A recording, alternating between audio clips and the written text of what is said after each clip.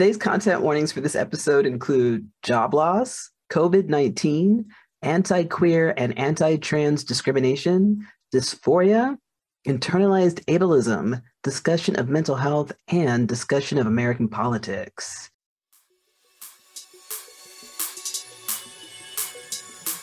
Miati folks, welcome to Genderful, a talk show interviewing gender-diverse folks about their special interests.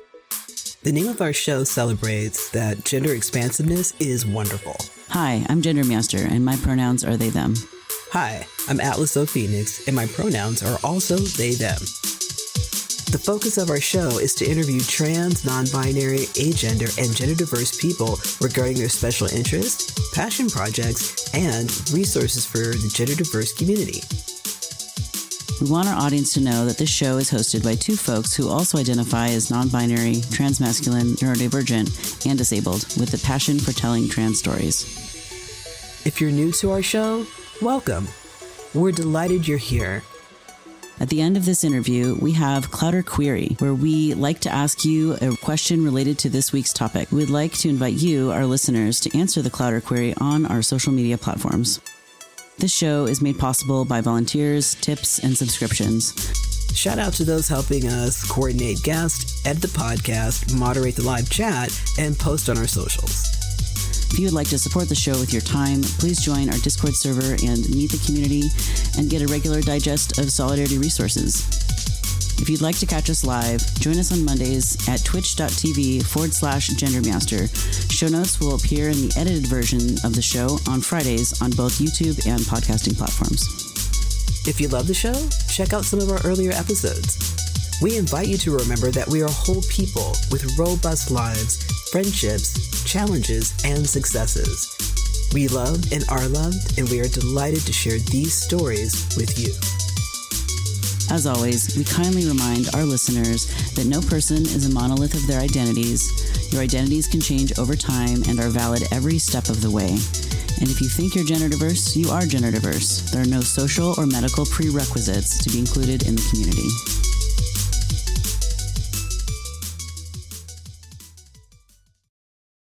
Genderful would like to acknowledge the indigenous peoples and unceded lands that the producers, hosts, and guests live and have dwelt upon. Today we honor the Coast Salish, Ojibwe, and Dakota lands. We honor the elders, the human, plant, and animal ancestors of these lands, and celebrate the living descendants of these people. May all beings tend to these lands for the goodness of the next 7 generations and beyond. Right. So what did you all think about that? I see some of the comments in here. This is great. New intro, awesome. Oh, this is a nice intro. Yes, it's Meg's music. It's Hope. So yeah, thanks again for listening to that. I had kind of a headache putting it together this weekend because I couldn't record my voice in a quiet place. And I finally sat down between my kitchen, my bathroom, in that tiny hallway, and I sat there in the dark and recorded my audio. And I finally found an app that I could use to make it work. So it was a lot of fun when I finally got it going. Welcome to Genderful episode 73. Oh my god, 73. My goodness. I was all the way to here. I know, like I was in episode 56. What happened? Where'd the year go? This week our guest is what? Who's our guest? Who's this person? Oh. It's me. Is it Gender Meowster? They, them is chatting with us about creating Mouster's Clowder. All right, that's fantastic. Funny quip about you. Let's see here. I don't know, you're a very beautiful and generous person who is very stylish. So let's talk about your shirt today, since we seem to be getting lots and lots of compliments about your wonderful shirt. I think it's called a Yule shirt, is what this was called? Yeah, so this was a present from my very sweet and loving wife. It's a plaid button-up. I'm wearing a tie with it. I was worried about what to wear for the show today. And wait, options out. You're not just wearing a tie, Gender. Is that a leather tie? It's not leather. I wish it was, but it is. But shiny. It's shiny. It's totally. So shiny. you're not just wearing a tie. It's a shiny silver tie. It's a purple plaid flannel button-up. For those who are listening and can't see the video, purple plaid flannel button-up, and it smells awesome because it's a brand new shirt. First time I've ever worn it. It's got that brand new shirt. It's got that brand new shirt smell. It does. Yeah. I'm so excited for you. And that tie is just Sit back a little bit. Just sit back just a tiny bit. Look at that thing. It pops. It's like Versace. It's I love it. wonderful. It's so great. All right. Welcome to Genderful, Meowster. Thank you. What are your names, pronouns, and special interests, please? Oh my glob. Okay. Gender Meowster, or Meowster for short. It's always funny when you call me gender because I'm like, I am all gender. But yeah, I like Meowster because it's cute kitty little friend. And I'm just a cute little kitty friend. You're just a cute little kitty friend. Yes, you are. Yeah. What are your pronouns? I use they, them pronouns, and I have a multitude of special interests, including cats and social justice and being safe with COVID-19 and Pokemon and Legend of Zelda Breath of the Wild. Wow. That's a lot. That's a lot. Okay. All right. Did you ever think that you would be interviewed on your own show?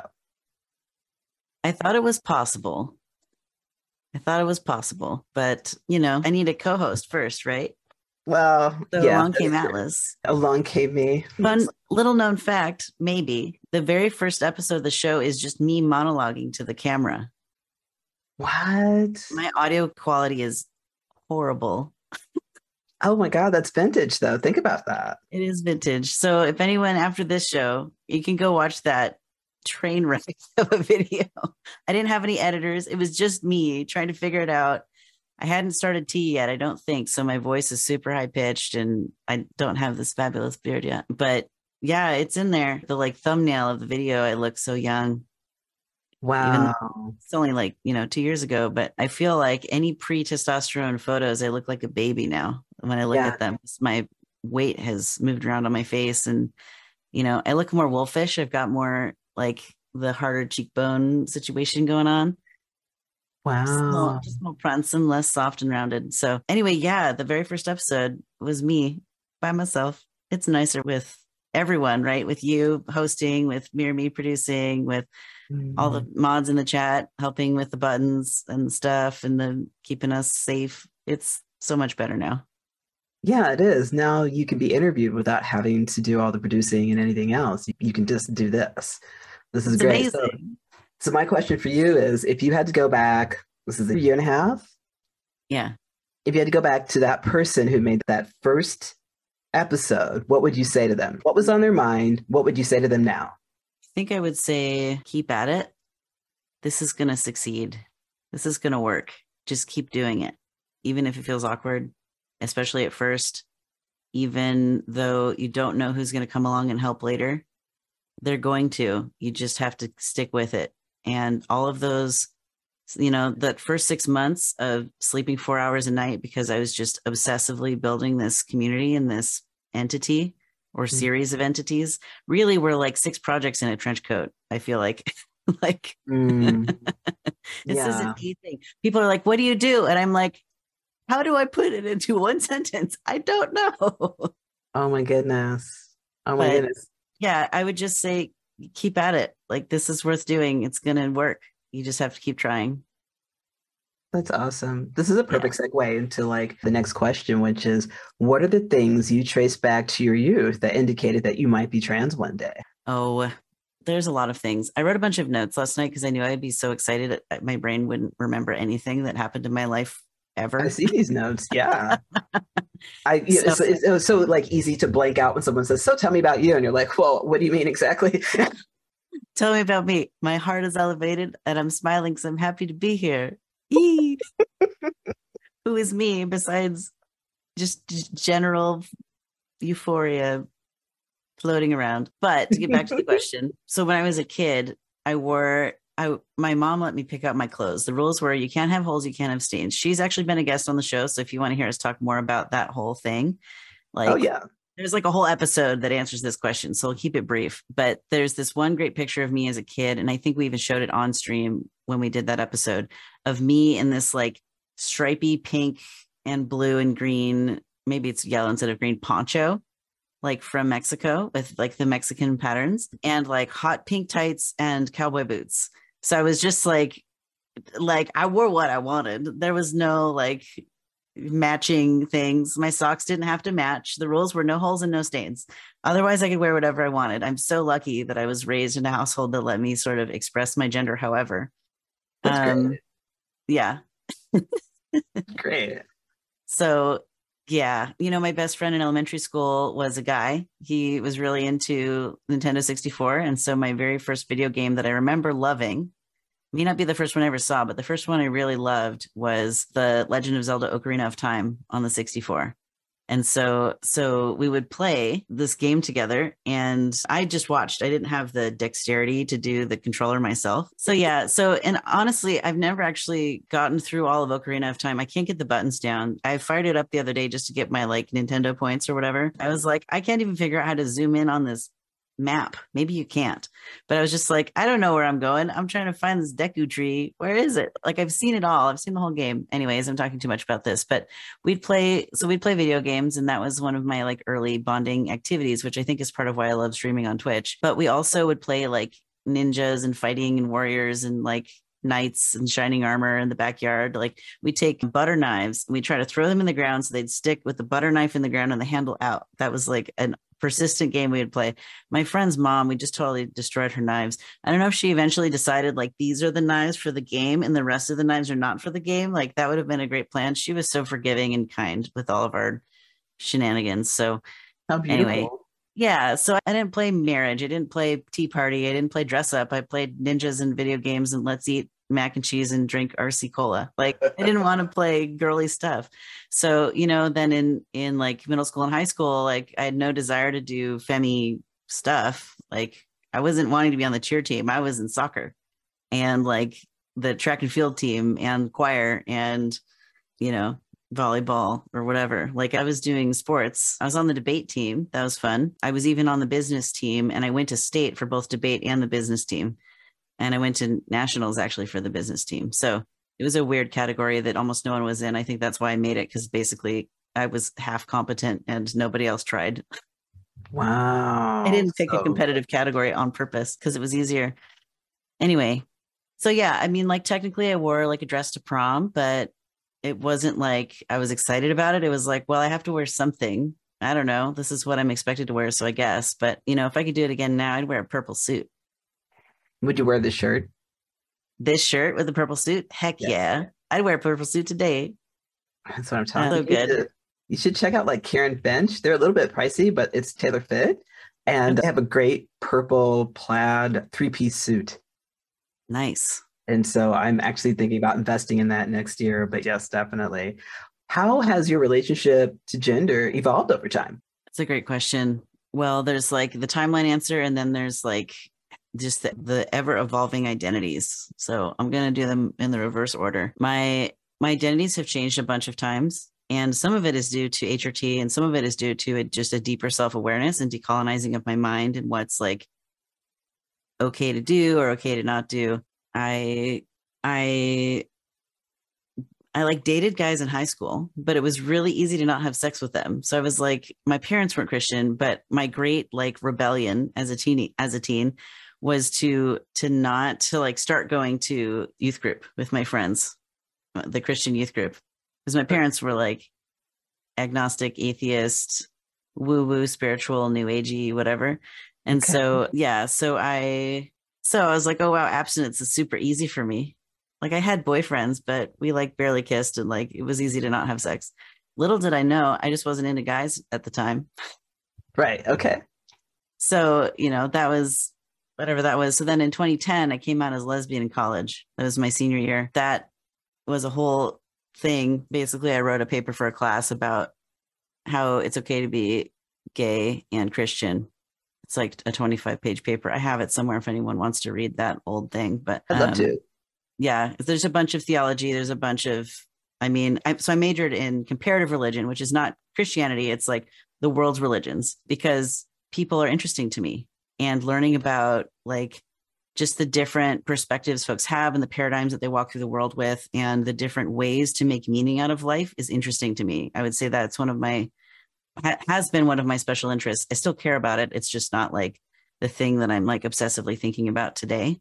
But all of that work has actually fed into what I do today, and I'm sure we'll get there. But so came out as lesbian. My conservative Christian relatives were not cool with it. My parents and sibling were cool with it. I had a big falling out with some of the social groups I was in right then because they were also Christian.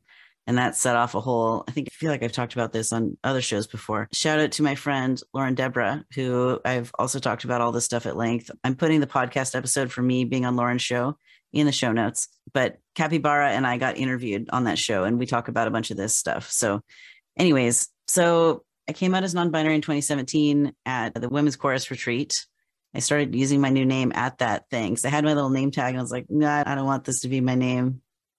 And so I just put a piece of tape on there with my new name and everyone started calling me that. And so I've had this really this benefit, pleasure, luck, privilege. That's the word I'm looking for. This privilege of being able to come out in spaces where I'm accepted. I haven't always been accepted, right?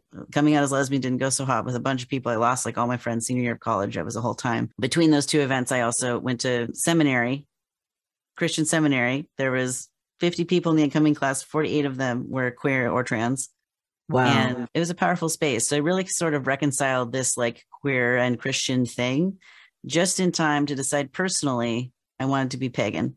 Wow. So I converted to paganism in Christian seminary while I was trying to become a chaplain, which is there's no money for pagan chaplains. There might be 3 positions in the United States that's for pagan chaplains. And I was new to being a pagan. So there's no way I was going to qualify. Like everyone else, all the people who've been practicing for lifetimes and generations are more qualified than me. So I was like, okay, I'm going to stop paying for grad school and switch my degree so that I can be done this year instead of do a 3rd year. So I switched to a master's in theological studies because I just needed to write an extra paper. And then I got a degree instead of just dropping out, which would have been worse. And so I moved back to my home state and then I came out as non-binary at this women's chorus retreat. It's very gay. The women's chorus is so gay. There's so many lesbians. We had superhero outfits and the people and just rainbows everywhere. It was like a mini pride parade at this little retreat thing. So cute. But yeah, so February 2017 came out. August, I finally did my legal name change. I actually did a GoFundMe for my name change, and both of my parents contributed to it, which was amazing to have their support, their financial support in this decision. Because it's they gave me the name that I had. And so now they're gifting me the name that I have now, paying for the legal change of that name. It feels really powerful that both of them participated in that. So many people don't have that experience with their folks going through that. So I do feel really lucky about that piece that happened. So, so I changed my name in 2017 and then a bunch of things happened in my life. I had jobs, I lost jobs. I started working for my dad's company for a while. And then I went on a business trip and I came home. My friend was house sitting for me and I came home and there was this weird note on my fridge. And it said, "Hi, I'm going to substitute trans capybara instead of person's actual name, she, her." And I was like, who is leaving "Hi, I'm she, her" notes on my fridge? What? Who's been in my house? It turned out my friend who was house sitting was helping this other person move. And they stopped by my place on their way to the other town they were moving to because it was kind of in the middle and they needed a bathroom break. So they did their bathroom break and checked on my cat at the same time, Neferkitty. And so I came home from this work trip. I'm like, what is this thing? And so anyway, the only person who's ever used the contact me form on my website that is now it now doesn't exist, but it was my first name, last name website is Trans Capybara. So she found my contact me, sent me an email and was like, "Hey, our mutual friend and I stopped by your house to check on your cat. I'm Trans Capybara, she, her. Nice to meet you. I just thought you should know that we stopped by. I thought it was weird, but our friend said it was okay." It's okay. That's adorable. Anyway, so we just started interacting and that's how I met my wife. Quite serendipitously. Wow. You had to be out of town, didn't you? I had to get, I wasn't looking, but love found me. It was great. Quite literally. So yeah, I mean, that whole journey also is in that podcast with Lauren, but basically I started HRT after a bunch of conversations with her about it. And it wasn't until I think it was 4 days after we got married and the paperwork was all signed that I was like, okay, I think I want to start HRT.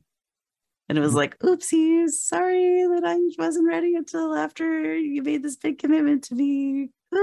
Oh, I see. But she's trans, so she gets it. Right. Okay. So then this pattern happened again, a while later. So let's see, that was March 11th, 2021. So then spring of 2022. So about a year later, we bought our first house and the paperwork's all signed. We're going out to dinner a night or two after we've been moving all of our belongings into this new house. And that morning I'd had these gay man dreams. And I was like, heck, what do I do with this? So I was like, I don't have a solution. I just have this information and I just need to tell you, Cappy, what's going on in my head. And so I told her about how I've been having, gay man dreams because I've been on T for a year at that point, year and a half, year and a quarter. And so then so I realized that I'm pansexual now, which I was definitely not in high school. Like the testosterone has changed my brain. Yes. And so, which also I think is important for trans masks to hear about. Like, this is a real thing. It's very normal to become a gay man, even if you were a lesbian before. Like, when you start taking T, this is a normal thing. Anyways, so now we're like polyamorous and T for T, and like, it's great. That's awesome. So I'm really lucky to have the spouse that I have. And she makes a lot of this genderful, gender meowster, clouder stuff possible because, she is the stereotypical trans femme software engineer. I love you too, honey. I see you in the chat. But she's also extremely good at what she does. So she makes good money. She's been at the same company for over a decade. I don't know if it's 12 years or 16. I lose count.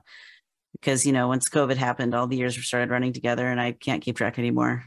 #blessed. That's right, Spires. So I am really sort of lucky and privileged to be in this position where, I lost my job in 2020 because of COVID and because of my anxiety about COVID. Like, I probably could have kept it for 6 to 8 more months before the company got sold. But I was so anxious about COVID, I literally couldn't work. I couldn't do the job I was assigned to do, which was just data entry. I was getting paid great money with great benefits to do data entry. Like, I was getting overcompensated for a simple job because I used to do like trade show stuff with my dad. He's the one that gave me the job, but I couldn't do the trade show stuff because the trade shows weren't happening because of COVID. And so, this was before the vaccines came out. And so I just had a data entry, couldn't do it. I tried for months. I couldn't get myself to do it. And I felt so guilty and terrible about it. So I would just be guilty for 8 hours a day at least. And then when work hours were over and people would probably not call me about if I was working or not, then I could relax. But it was just this guilt cycle that I was in. So Cappy and I talked about it and I quit my job. Okay. On paper, Dad laid me off so that I could collect unemployment, which I'm grateful for. But we mutually agreed that I wasn't a good fit for what was available for me to be working on. And, thankfully, Cappy and I weren't married at the time. We weren't even engaged yet. So it felt risky to me, right? To leave this job that was paying me, that was like supporting me. Like, if this relationship didn't work out, I would be really in hot water because I would, 1, not have the good job anymore. And 2, also not have a place to live or good income. So It was a vulnerable choice. And I made it anyways for the reasons we're about to discuss. I'll let you ask another question. Okay. Well, let's see. You have a few things here that it looks like we haven't talked about. Top surgery. Do you want to talk about that? Oh, sure. Yeah. Okay. So I had top surgery in September 17th, 2021. So this is December 12th, 2022. So a year and a couple months ago. And it was awesome. It's so awesome. Like, I felt ambivalent about it for a long time. I mean, if you look at it, I came out as non-binary in 2017. I didn't start HRT until 2021. So that's like 4 years of being socially out as non-binary. Part of my dating capybara helped me realize, like, I can identify as non-binary and still fall under the trans umbrella. Like, I can still be in this gender diverse trans umbrella. And continuing to talk with her, I realized, I can start HRT and still be non-binary. Because it's like, in my head, still not in the man category, definitely not. But that doesn't mean I can't customize my meat suit, to put it in the words I've heard Hexagonal use to talk about the same thing, being non-binary, non-HRT. And so, so honestly, when I started T, a bunch of my depression cleared up, a bunch of my failure to start cleared up. And I started having enough of a me to care about that I realized I was autistic and had a bunch of feelings about that every night for 6 months and crying and anxiety about it. And then I realized, well, just having a label for what I am doesn't actually change anything about me. I'm still the exact same person. Now I just have a word for how I am already. Right. And so, but it's one thing to hear that in my mind. It's another thing to put it in my heart. And it took a long, 6 months. Seriously, it was agonizing to be like, okay, I'm neurodivergent. Like this is a thing that's actually happening. So, and then I also realized through, frankly, a bunch of memes on Reddit that I also have ADHD, the ADHD memes. And the other one is Aspie memes, which is an old word for autism. But the way Reddit is made is you can't change a subreddit's title ever. So even though the language has evolved, they can't change the name of it. Anyways, so reading through a bunch of autistic memes and a bunch of ADHD memes, I was like, wow, these are really relatable. Wonder why that is. It's because I'm autistic and ADHD. So it's like, I started HRT and then I continued to go through this growing awareness of myself and who I am. And the more that I have spent time in these communities, which I have had the luxury of being able to do because this is my full-time thing, is all of this stuff, this content creation, the podcast, the running the community on Discord, just all of the Clowder things I get up to. It's my full-time deal. And so, seeing hundreds of trans people, and I'm using trans expansively as any gender diverse person. So you might be agender, might be non-binary. It's just fewer syllables. And my ADHD brain likes me to go fast. So I pick the small words so I can go faster. Can relate. So yeah. But just to be clear, when I use trans expansively, I acknowledge that some people do not use trans expansively. They use only trans or non-binary or agender or something else. And they're like, no, I'm not trans, but I am non-binary. So there are people who do that and are that way, and they're totally allowed to identify that way. That's not how I use it. So anyway. Okay. So I just realized that there's neurodivergentness and if you look at a Venn diagram of people who are neurodivergent and people who are trans, most trans people, not all, but I would say at least 90% are some flavor of neurodivergent. And so realizing that there's this huge intersection in the community was like, okay, we need resources and support for gender diverse people who are also maybe realizing they have ADHD or autism or some bipolar, plurality, dissociative identity disorders, weirdo for weirdo. That's fun, Spires. Just all of it, right? Just I'll pause and let you say words. No, I'm looking at Twitch, the Weirdo for Weirdo by Spires. It's fantastic. We have a great community. We're so lucky. I know. I'm lucky to come into this community that you've welcomed me into. And it's nice that everybody gets to hear. It's nice that we get to interview you today, because there was that one point where you did a monologue to the camera and now you're here with the staff and, just so many things. And so that's pretty great. Do you want to keep going down this list? Because I do have a couple of things here that I saw that we haven't touched on and some of the things that we have touched on. I'll run through it quick. So if I tell you about the evolution of my personal identities, I was straight. I was probably ace at that time, but I didn't identify that way. But really it's because I was queer and I was trying to date straight and it wasn't working for me. I was bi for about a month, but that's because I wasn't ready to be lesbian. Bisexuality is real. Yes. There's absolutely bisexual people. Today, I'm now this pansexual flavor that maybe includes bi. But at that time, really, I was a lesbian who was scared to be a lesbian. Then I was lesbian for 5 years. And so those are all sexuality related things. Then my gender changed. So came out as non-binary. I added transmasculine when I started taking testosterone. A person can be transmasc without being on HRT. That's not a pre-requirement to be identifying that way. For me, it didn't make sense until then, but that's just internalized anti-trans gatekeeping stuff. And so then after I started T, I mentioned this, but my sexuality evolved again. And I went from being lesbian to pansexual. What I didn't write in here is T for T or trans for trans, which are trans people who prefer to date other trans people. I wouldn't say that it's necessarily exclusive to trans people, but I will say both of my partners right now are trans. I'm open to, for example, a cis guy if he's cool and can hang. Must be able to. They do exist. Yeah. They do exist. They do. I know plenty of them. But they do exist. Right. You have to be down with the trans rights. Because they're human rights, baby. That's right. All right. Okay. Anyway. And you said that you added transmasc last year. Yeah. Okay. Yeah. Around when I started HRT. And so then, I already told sort of the story about adding pansexual this spring and then polyamorous this summer. But yeah, it's just none of this covers how my awareness of neurotype and all of that has evolved through time. But being in this Discord community, Meowster's Clowder, is a big part of how I have sort of come to terms with and become comfortable with being autistic, being ADHD, having some flavor of median plural system going on, but I almost never talk about that. And also, like, within that, there's an ultra human piece in that median plural system. And also, I don't really talk about that either. Is that a choice you don't want to talk about today, or you just haven't had an opportunity to talk about it? I think I don't want to talk about it much more today. If you're plural and you know me, we can talk about it in DMs, but I don't feel like it's like flushed out enough and clearly defined enough to be able to present in a clear, concise way.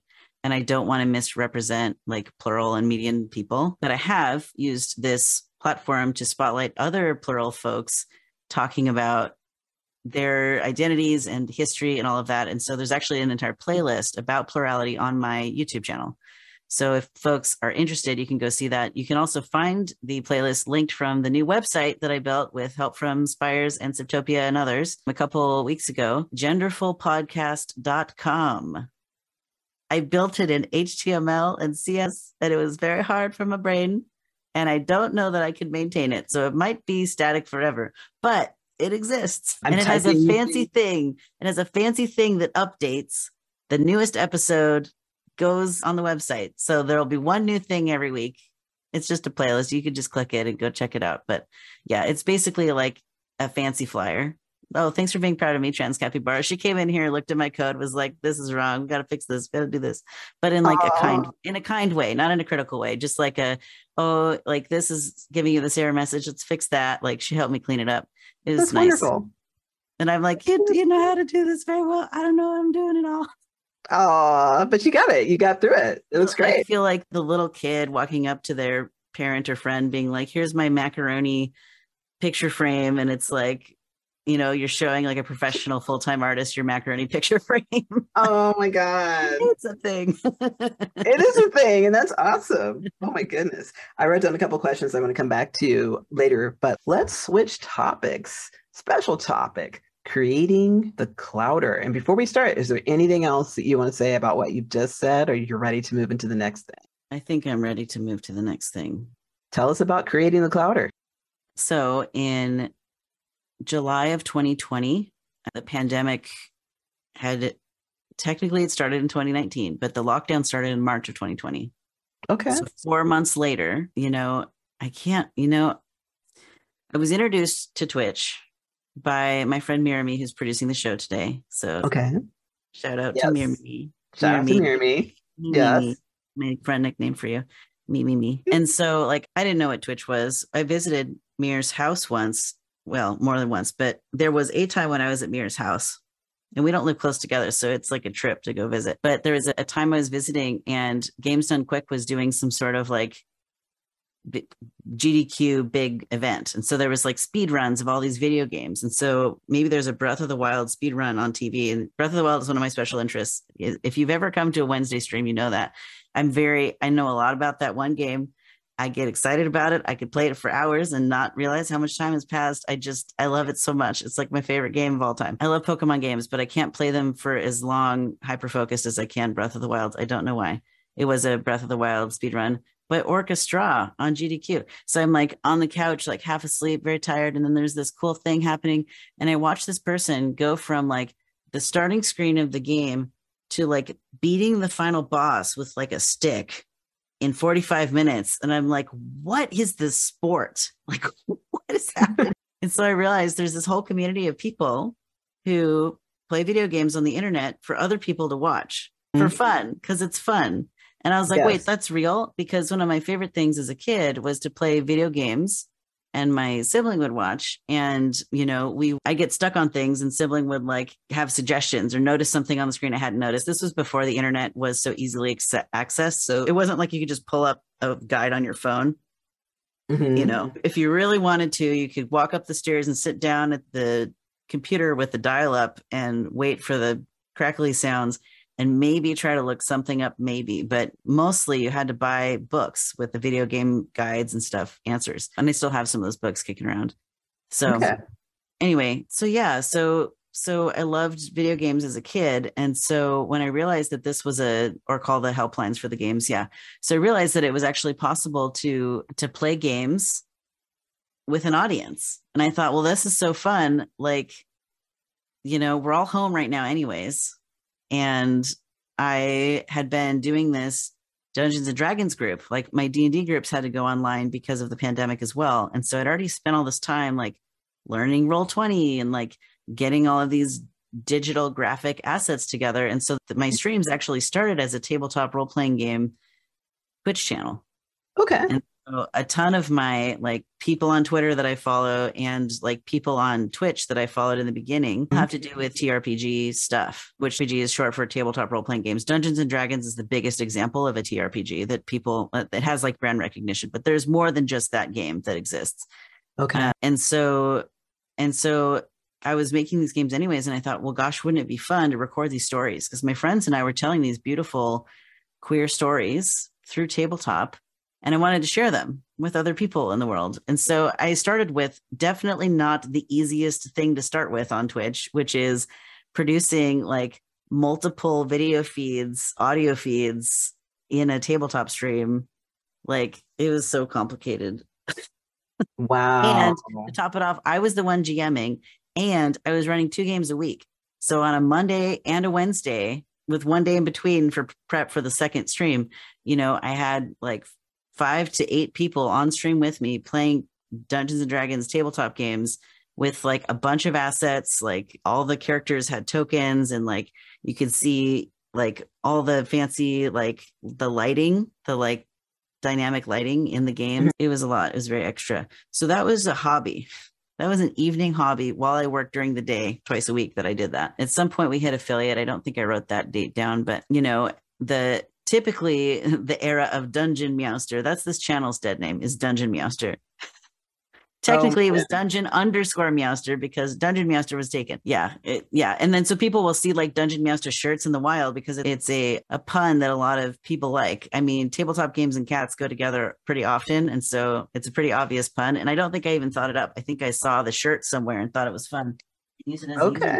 But like, anyway, so you started your podcast. Pardon me? That's where it started. And part of it is we needed to produce the audio. So I started a Discord server for us. Gotcha.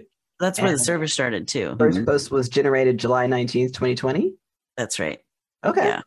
In the general chat. And so Mira Me also helped me with that because I didn't know much about Discord. I looked recently and I've been on Discord for like 6 years, but the server's only 2.5 years old. Okay. July to now is July of 2020. Yeah. Okay. 2.5 years. So I don't know. I quickly realized that I don't know how to admin stuff.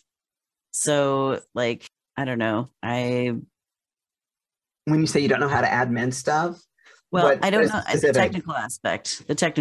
So like, so I can do very basic things in Photoshop or like Adobe Rush or with Audacity. But once you get into the complicated pieces like noise compression or adding captions or graphics or transitions that are not just the thing that makes it fade from one thing to the next, like extra things on screen in addition to the video that you're working on. Right. My brain just nopes right out of that. Gotcha. So I quickly realized I needed help. And I also know that we're running into like 3 different things in my notes of stuff to talk about. So good luck deciding where we go next. Yes. Okay. First Jennifer episode was April 7th, 2021. It's a year and a half ago almost. Okay. But that wasn't the first podcast we made. That was the first podcast you made. It was not. We made 3 podcasts before that. We recorded 3 different tabletop game streams and made them into podcasts. And so we really got our like processes down and like learned about this software called Descript, which I have a referral link in the resources of the show notes. So if anyone would like to use it, it's actually the software that makes captions and has automatic features for taking out like audio pauses and words like me saying like. Okay. So So like ums and likes. Exactly. It can take out filler words. It can do transcriptions. You can edit it in the transcript and it will edit the audio for you. It'll cut those words out. It's very powerful software.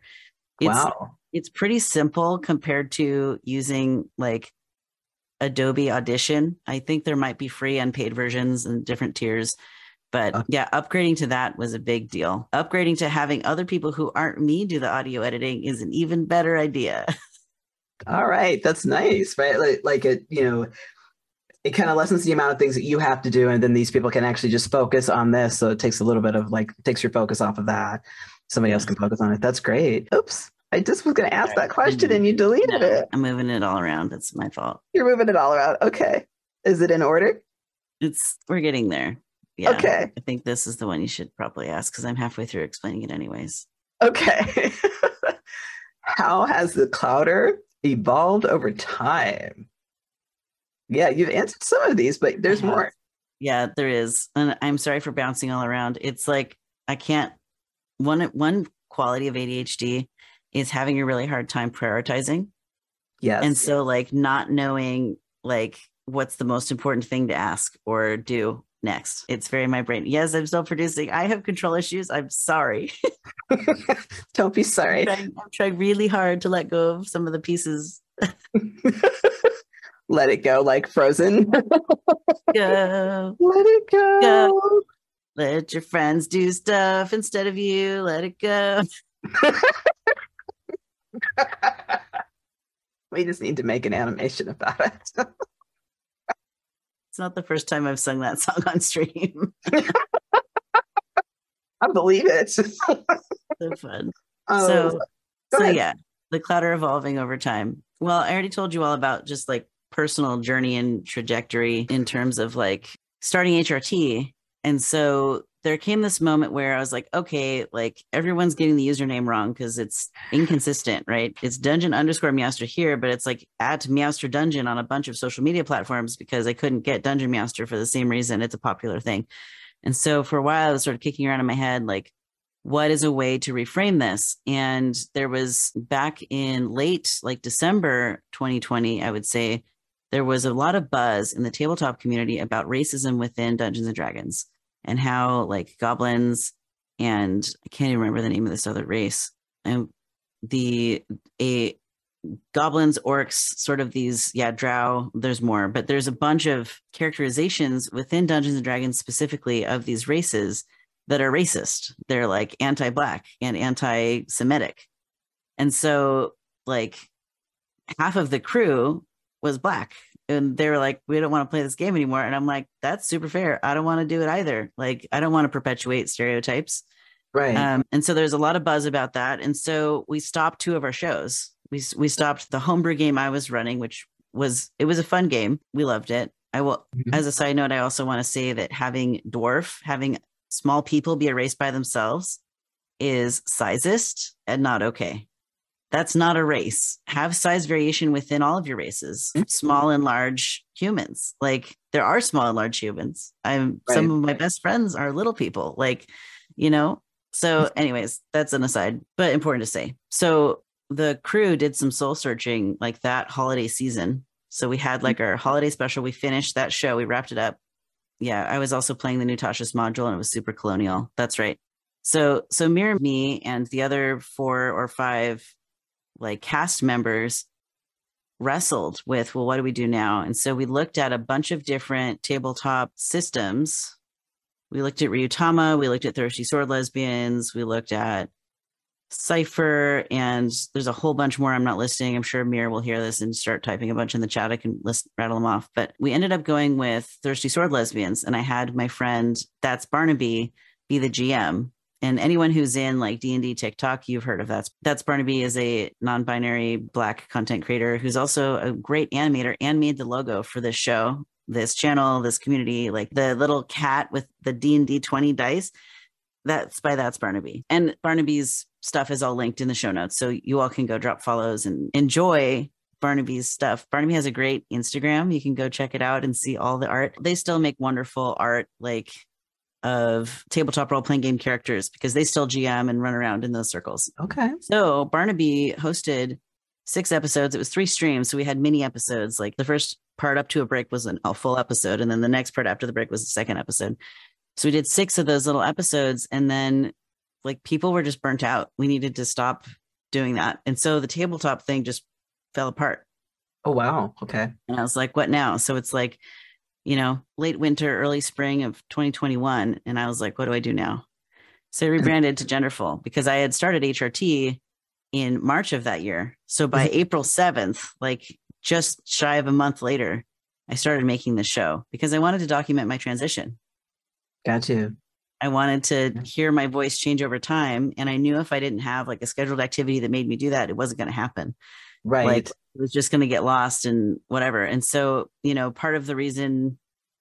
of the reasons I wanted to do a new intro for this show is because I'm going to listen to this episode again later and probably send people to it.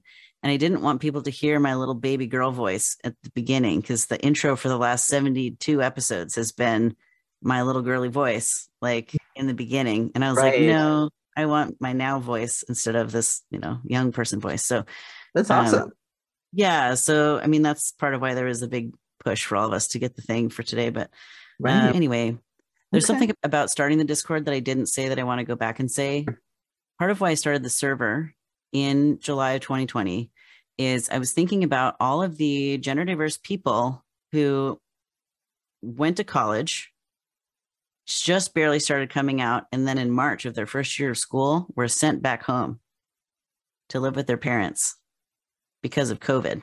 Wow. And so I was just thinking about imagining what it would have been like. I didn't even come out as lesbian until my senior year. And so like just starting to explore like just autonomy in general, but also like gender and sexuality, and then to have to go home and go right back in the closet. And so I thought, you know what, I need to make an online space for all the queer and trans like young adults who like just went back in the closet. I need to make a space where we can be ourselves. And so that's why I made the server, so we can have a place to be ourselves. That's why it's been so important to me to maintain and make sure it is doing well. And goodness, Mirami can tell you how many months and years we have obsessively fine-tuned the Discord server. It is a work of love. It has taken hundreds of hours a week for years. Like, wow. Yeah, it's not a casual thing. And it is a wonderful thing. It always needs improvements. Yes, there you can submit feedback anytime. There's tickets you can open and give us your great ideas of how to make it all better. The mods and the admins and all of us really do take it seriously when people send us their opinions. We just had someone join the server, get overwhelmed with our casual ableism stuff and then leave. And I'm like, okay, how can we make this better? Because what I don't want is fellow disabled, like non-binary and trans Black people to come into my space, be like, no, these rules are too oppressive. I'm out. Like, nope, don't want that. Like, oh, wow. It's accessible to people like that. Like, that's the point. This space is supposed to be for people like that. So the admins are in the process of looking at that and trying to figure it out. We're just also exhausted right now. So it might take us a couple months because it's the holidays, right? It's been a big push. It's the 3rd special event in 6 days. And so it's been a lot. I didn't schedule it well. I should have done a better job and I didn't. So that's the other thing is like, I'm running a team and it's still vulnerable to me being human and not thinking ahead enough. And so I'm also constantly worried about asking too much of people and wanting to make sure that the things people are doing is balanced. And I feel guilty when people end up having to cancel plans or whatever to do things for this that I'm like, oh no. And I feel so bad. Oh, I felt that yesterday. And then I woke up this morning and I saw an alert from PayPal. And I was like, oh, that's not what I meant. But I was like, this is great because I actually need it for my surgery thing. So this is fine. Yeah. I was just like trying to like record my voice. Like you can't hear all the stuff outside my apartment because I live like my room where I record. Like this is the window, this is another window. So it's a corner and I'm across the street from everything and everything can be heard in this room. And so it's just like, I thought, oh, Saturday morning's perfect for recording the intro and outro for my piece. And there was a delivery truck, another delivery truck. There was an angry child that was on the way to the Holly Dazzle event that's at the park that's a block and a half away. And so all these families were going to the park. And I was like, this is what I'm recording. So it's like trying to record. And then I tried Zoom. And then I tried my phone. And then I tried my expensive $200 mic. And it was just like I couldn't get it. And so I ended up sitting on the floor and using my phone in Adobe app. And I was like, finally, but it was like a day and a half later. So it was a lot to do, but it sounds so great that it was worth it. And it seemed like everybody really enjoyed it when it played earlier. And so let's talk about you did an excellent job with that too. Thank you. I appreciate that. Adding in plurality and alter humanity channels and spaces. Can you talk a little bit about that? Yeah, I would love to. So part of the journey is like, I, started making video game stuff because something had to go on my channel because this is my job now and I didn't have a job. So it's like something has to be on the internet regularly so people have somewhere to be. And so the community sort of organically started to grow. And I got to this place where one of the admins that was helping us, because Mirami and I, we work very hard. And there's still plenty of people who have more knowledge than us. So we went and got a special advisor friend whose name I'm not going to say because the person doesn't like attention and credit for things, would rather be cloak and dagger in the background. But we got some very helpful advice from a friend who is plural. And so started just like very gently educating both of us about plurality and what it means to have multiple headmates in one body and, the importance of, if you can tell who's fronting, like addressing the person by the right name or names and pronouns and all of that. And so as we started talking about it, I started to realize there were more people in the community who were also plural, but maybe just weren't out as plural because we didn't have the resources.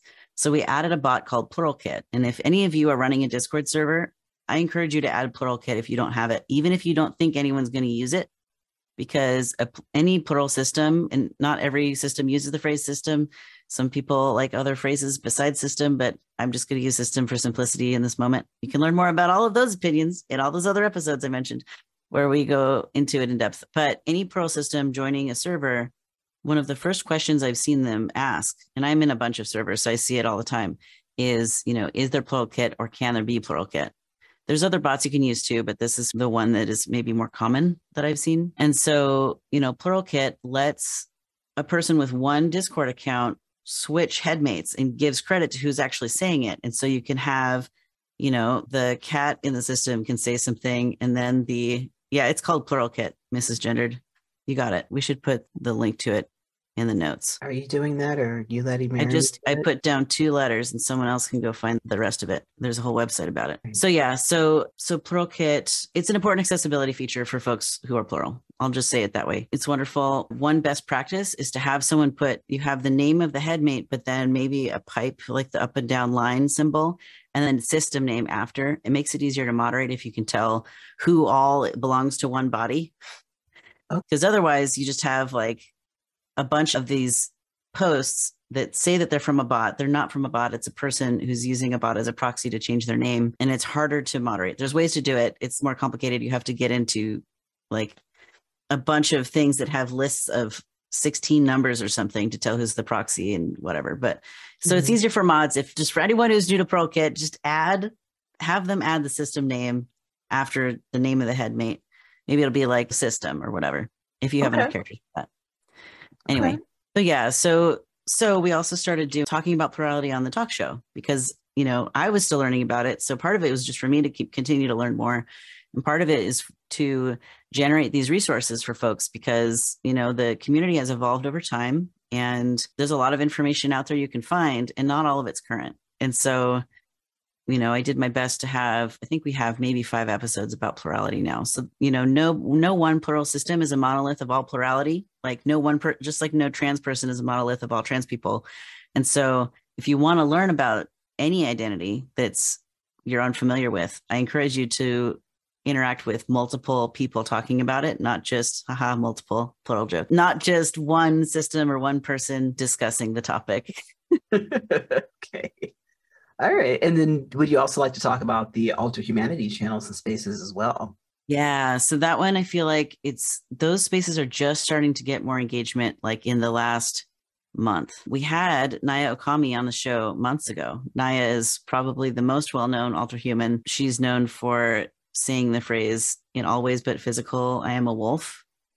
And so her Alter Human self is a wolf. And so there's a meme about it back in the day, and there was a lot of ridicule and anyway, but Naya is a wonderful complicated, beautiful person who is an ultrahuman. And so, there's websites and spaces to explore all of that. Otherkin comes to mind. But, especially when you get into plurality, like it's really easy to realize some of those headmates aren't human. Some of them might be a cat or a panther or an alien or Shakespeare. Like there's just so many different ways you can be in your mind. And if you think about it, like I think I saw this in the server somewhere, brains are like basically like fat and water, like a bowl of tapioca pudding using less energy than you need to turn on a light bulb that like run entire human bodies. And so of course we're going to come up with these outrageous things like, being ultrahuman or, calculus. I'm absolutely quoting someone. I don't know who it was. I saw that either on socials or in a server in the last 2 days, but it feels apropos to mention here. So anyways, yeah. So we just making spaces for people to explore that. I mean, there's sort of this ongoing trend of like in trans spaces, like cat girls and cat boys. And so, that's sort of the cheeky meme about it. It's way deeper than that. There's so many more pieces. So, honestly, we should probably have more guests talk about ultrahumanity on the show. That would be a great goal for 2023 is maybe like 2 or 3 more episodes about it. Yeah, that'd be great. Yeah, just to talk about. And some plural people also will talk about their ultrahumanity while they're here. Like their main topic is plural, so we don't go super in depth. But I do think it would be powerful to spend some more time on that specific topic because I don't see it represented in media very often. Besides like werewolves. Right. Okay. Which is like, that's not, it's sort of, but also no, because it's not a physical transformation, right? It's like, it's in your head. Gotcha. And trans people would like to physically transform. Ultrahumans may also wish they can physically transform. So there's this sort of ongoing shared wish of like the ability to alter your meat suit. Right. And, when you're plural, it might be even more complicated because you might want your meat suit to change multiple times a day. And that's not currently possible with technology and medicine where it is. So, okay. Anyway. Wow. All right. And at some point you realized that the talk show needed its own socials because it's grown to be its own entity. Can you talk about like how it feels to see that it's grown its own entity after all this time? Because it hasn't really been a long time. It's been 1.5 years, but like it kind of went by quick.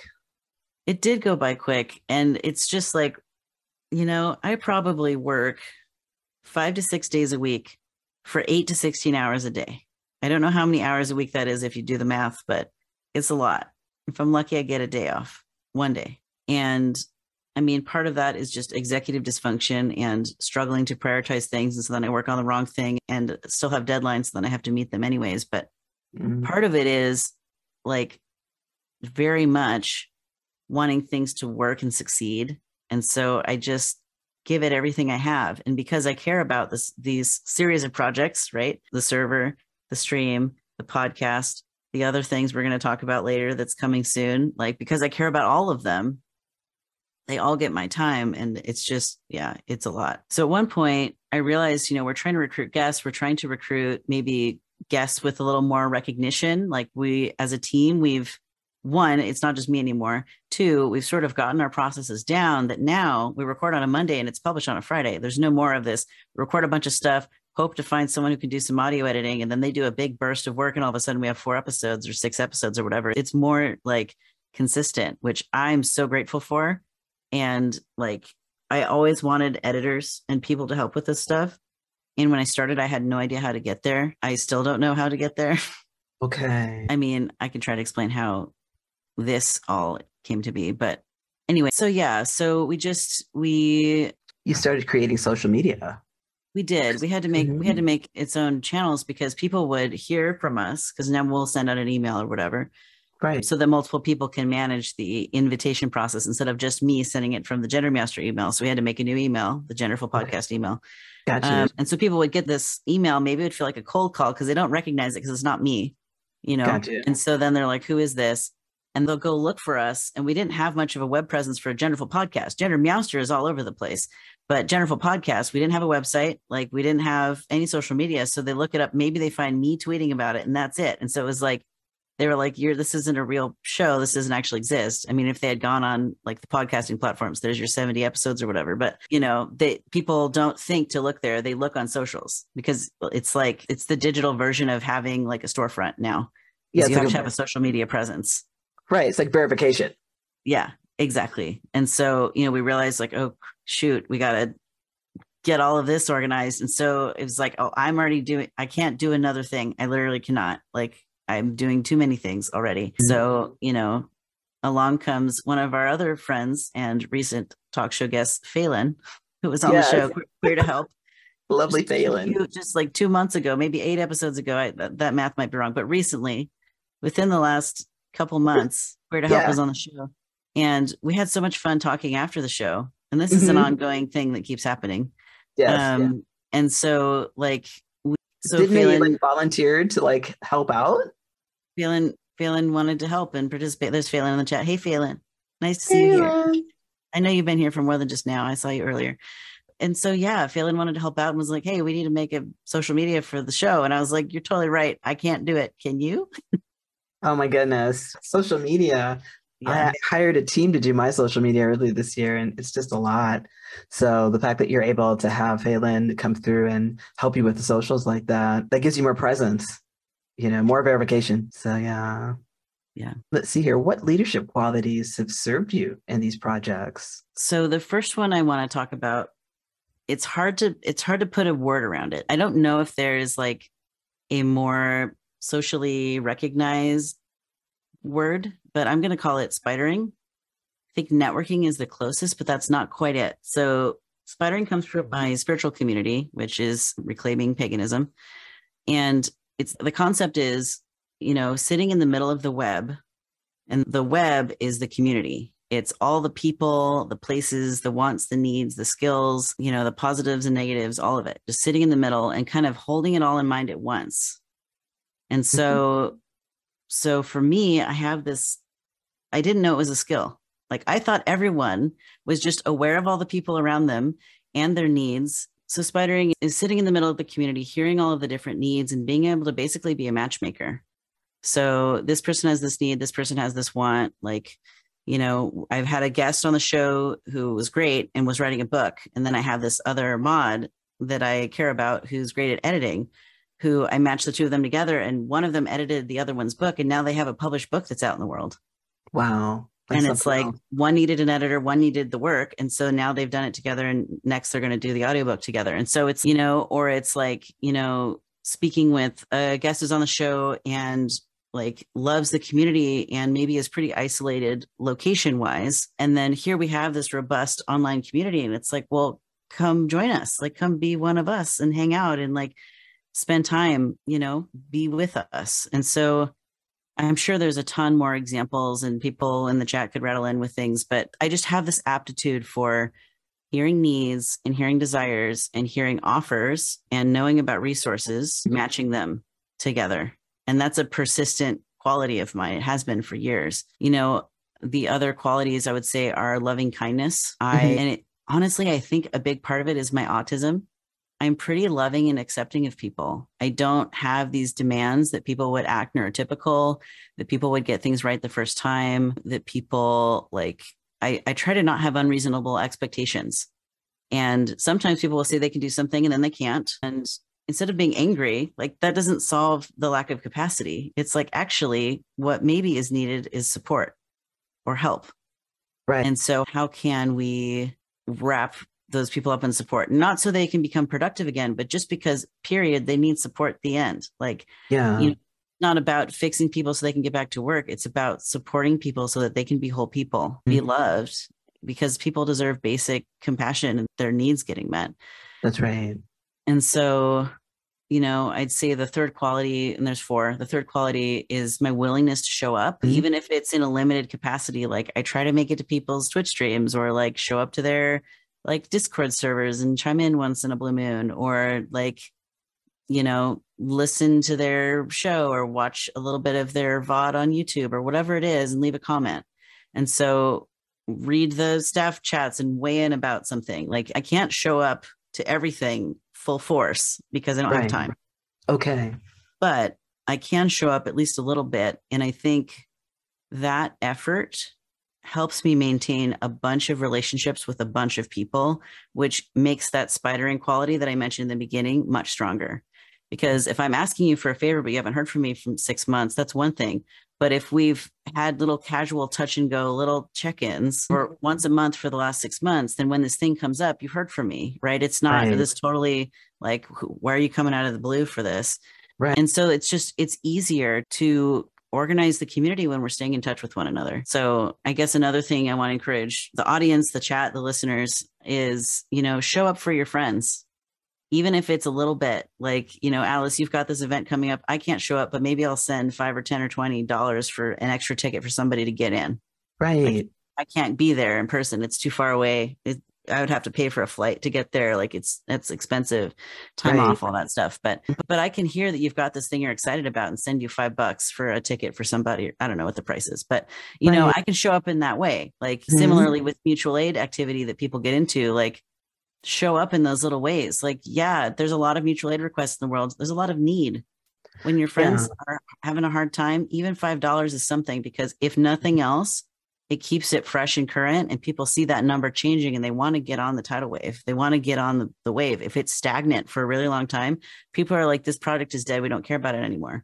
And so even that little bit, that little $5 here, $1, $2, whatever, it helps. It makes a huge difference. I try to subscribe to people on Patreon or Ko-Fi or wherever, do 100 bits. Yeah, 100 bits is only $1, but it could kick off a hype train on someone's channel. Right. And my $1 turns into other people paying $60. And then they have money for, their phone bill that month, because I paid that $1 to get the community to remember that they have resources they can give to the people that are creating these community spaces that we're engaging with. And so the fourth quality is listening. I try really hard to listen to folks when they are sharing things with me. I would be bad at spidering if I didn't know what was going on. So it's a component of that skill, that sort of matchmaking skill, is listening. And so it's not just listening for, how can I leverage this for me? That's not it. It's listening to be in friendship and community with one another and holding space. I don't have to have a response. Often I will read messages I receive and just react with an emoji. Partially because of time, but also because sometimes people just need to be heard. They don't actually need a big response. Right. And so, the other thing I'll say along those lines is the best decision I ever made is getting advisors and other contributors in the Clouders so that I'm not the only one making decisions. Because if it's just me, there's a lot of stuff I'm not thinking of. So I need other people that aren't me, with different experiences, with different life experience, with different socialization, to think about all the pieces that I can't think of. Yeah. Because together we're going to make a better decision than I'm going to make by myself. And so I don't need to have a bunch of hubris and think that I'm the smartest, wisest, whatever. It's better to leave some spaciousness. Yeah. We are better together. We are better together. It's great to leave some spaciousness and to let things breathe a little bit so that we can let that train of thought keep going and connect on some more ideas to make things better. So I feel you on that for sure. Do you have anything else you want to say before I move on to the next question? I think we can go to the next one. Yeah. Okay. How have folks gotten involved with the Clowder? Got mods, editors, social media, team leads for different teams. It's a whole big thing here. It is. At any point, if you look in the About section on my Twitch panel, you'll see the most updated list of contributors. I think I counted 17 people the other day. And one of those people made a logo, right? And so it was a contribution and then they were done.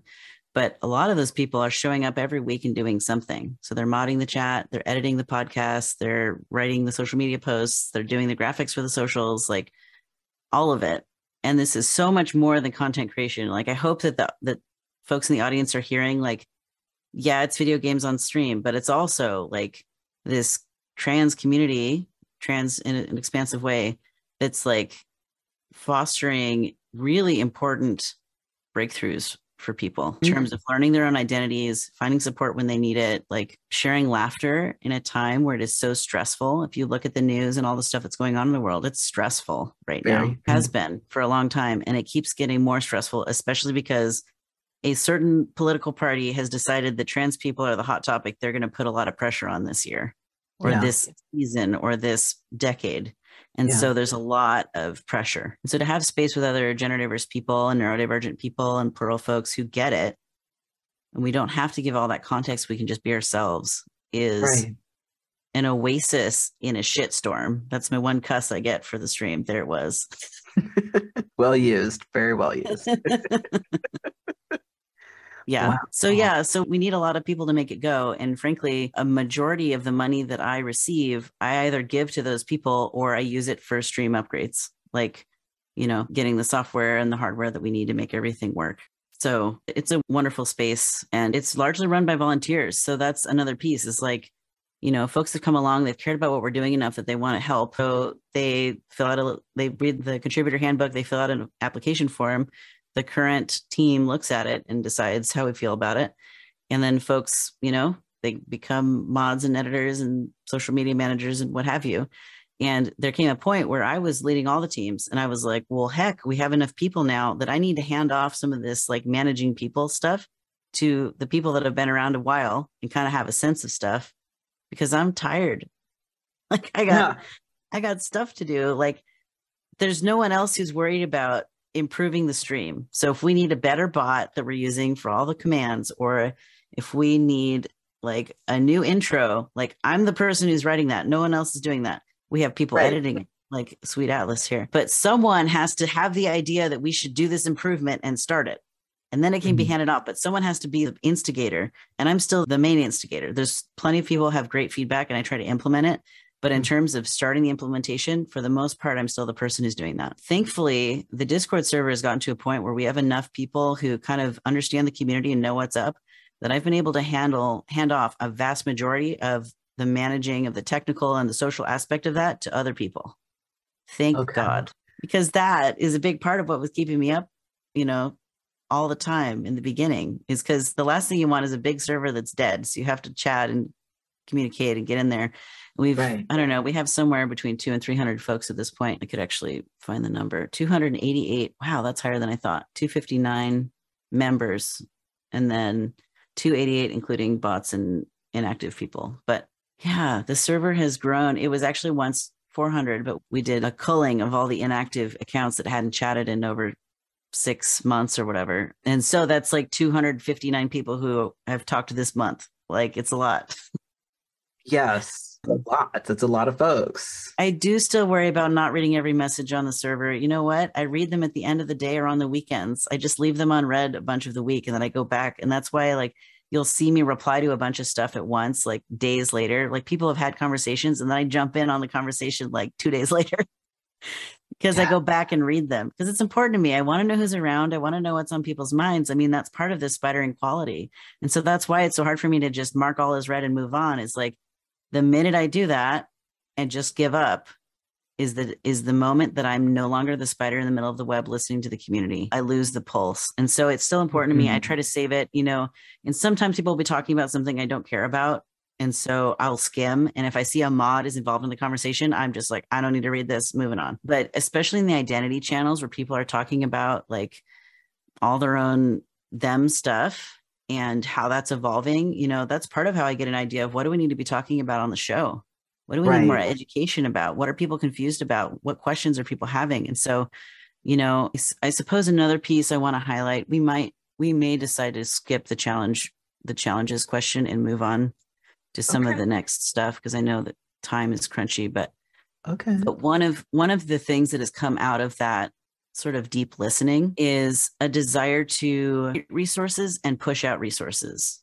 That's because our community is intersectional. There's a lot of different things that we care about, right? We care about anti-racism. We care about trans healthcare. We care about identifying symptoms of ADHD and helping new people realize that they're neurodivergent. We care about disability. I'm disabled. I think I haven't mentioned that this whole stream yet, but I'm disabled. I have chronic pain, chronic fatigue. Like I'm an ambulatory cane user and we're trying to crowdfund a wheelchair for me next year. I'm sure I'll talk about it later. Like there's just a lot of these pieces and it's all important. Maybe it's my ADHD. It all feels important. I can't not care about any of it. It's who I am as a person. And so people share these great resources in the server, or I find things on Twitter, or people DM me things or whatever. And so there's just this big pile of like resource. There's all this information I have because I'm in the middle of the web. And so we need to send this information out to the people who don't have the privilege of getting to sit in the web all day, every day. Right. Almost nobody gets to do this full time. Almost everyone else has a full-time job and, family and kids and all that. I do have a wife and kids, but, my wife is also in the server and we only have the kids every other weekend. So like for the most part, I get to be in it. And so I can glean these important, beautiful pieces of resource and information. And I just feel compelled to shove it out there in the world where people can actually use it. Right. And so figuring out how do we get it out there? And so we started this announcement channel in the server called Solidarity Resources. And so we post those resources. But I realized pretty quickly we need to make sure those are written really well. And so now we need at least 2 people to like verify the information in the source and do it. And it occurred to me in the last week or two, we're basically running a small newspaper. Okay. It's like a digest. This is why I say this is multiple projects in a trench coat, because, the newest project is this Solidarity Resources team. We actually are soon, we're going to have applications for writers. So if you're interested in helping write these things and get them out there, we need you, please. We have 4 people now. We need a bunch more. You realized it like 3 days ago because you're on a call with me. Yeah, I mean, it's true, Amir. A month ago, I woke up and realized I was running a production studio because we've got this talk show and I've got editors with questions and all this stuff. And I was like, oh yeah, we're like running a TV station and a newspaper and a community center.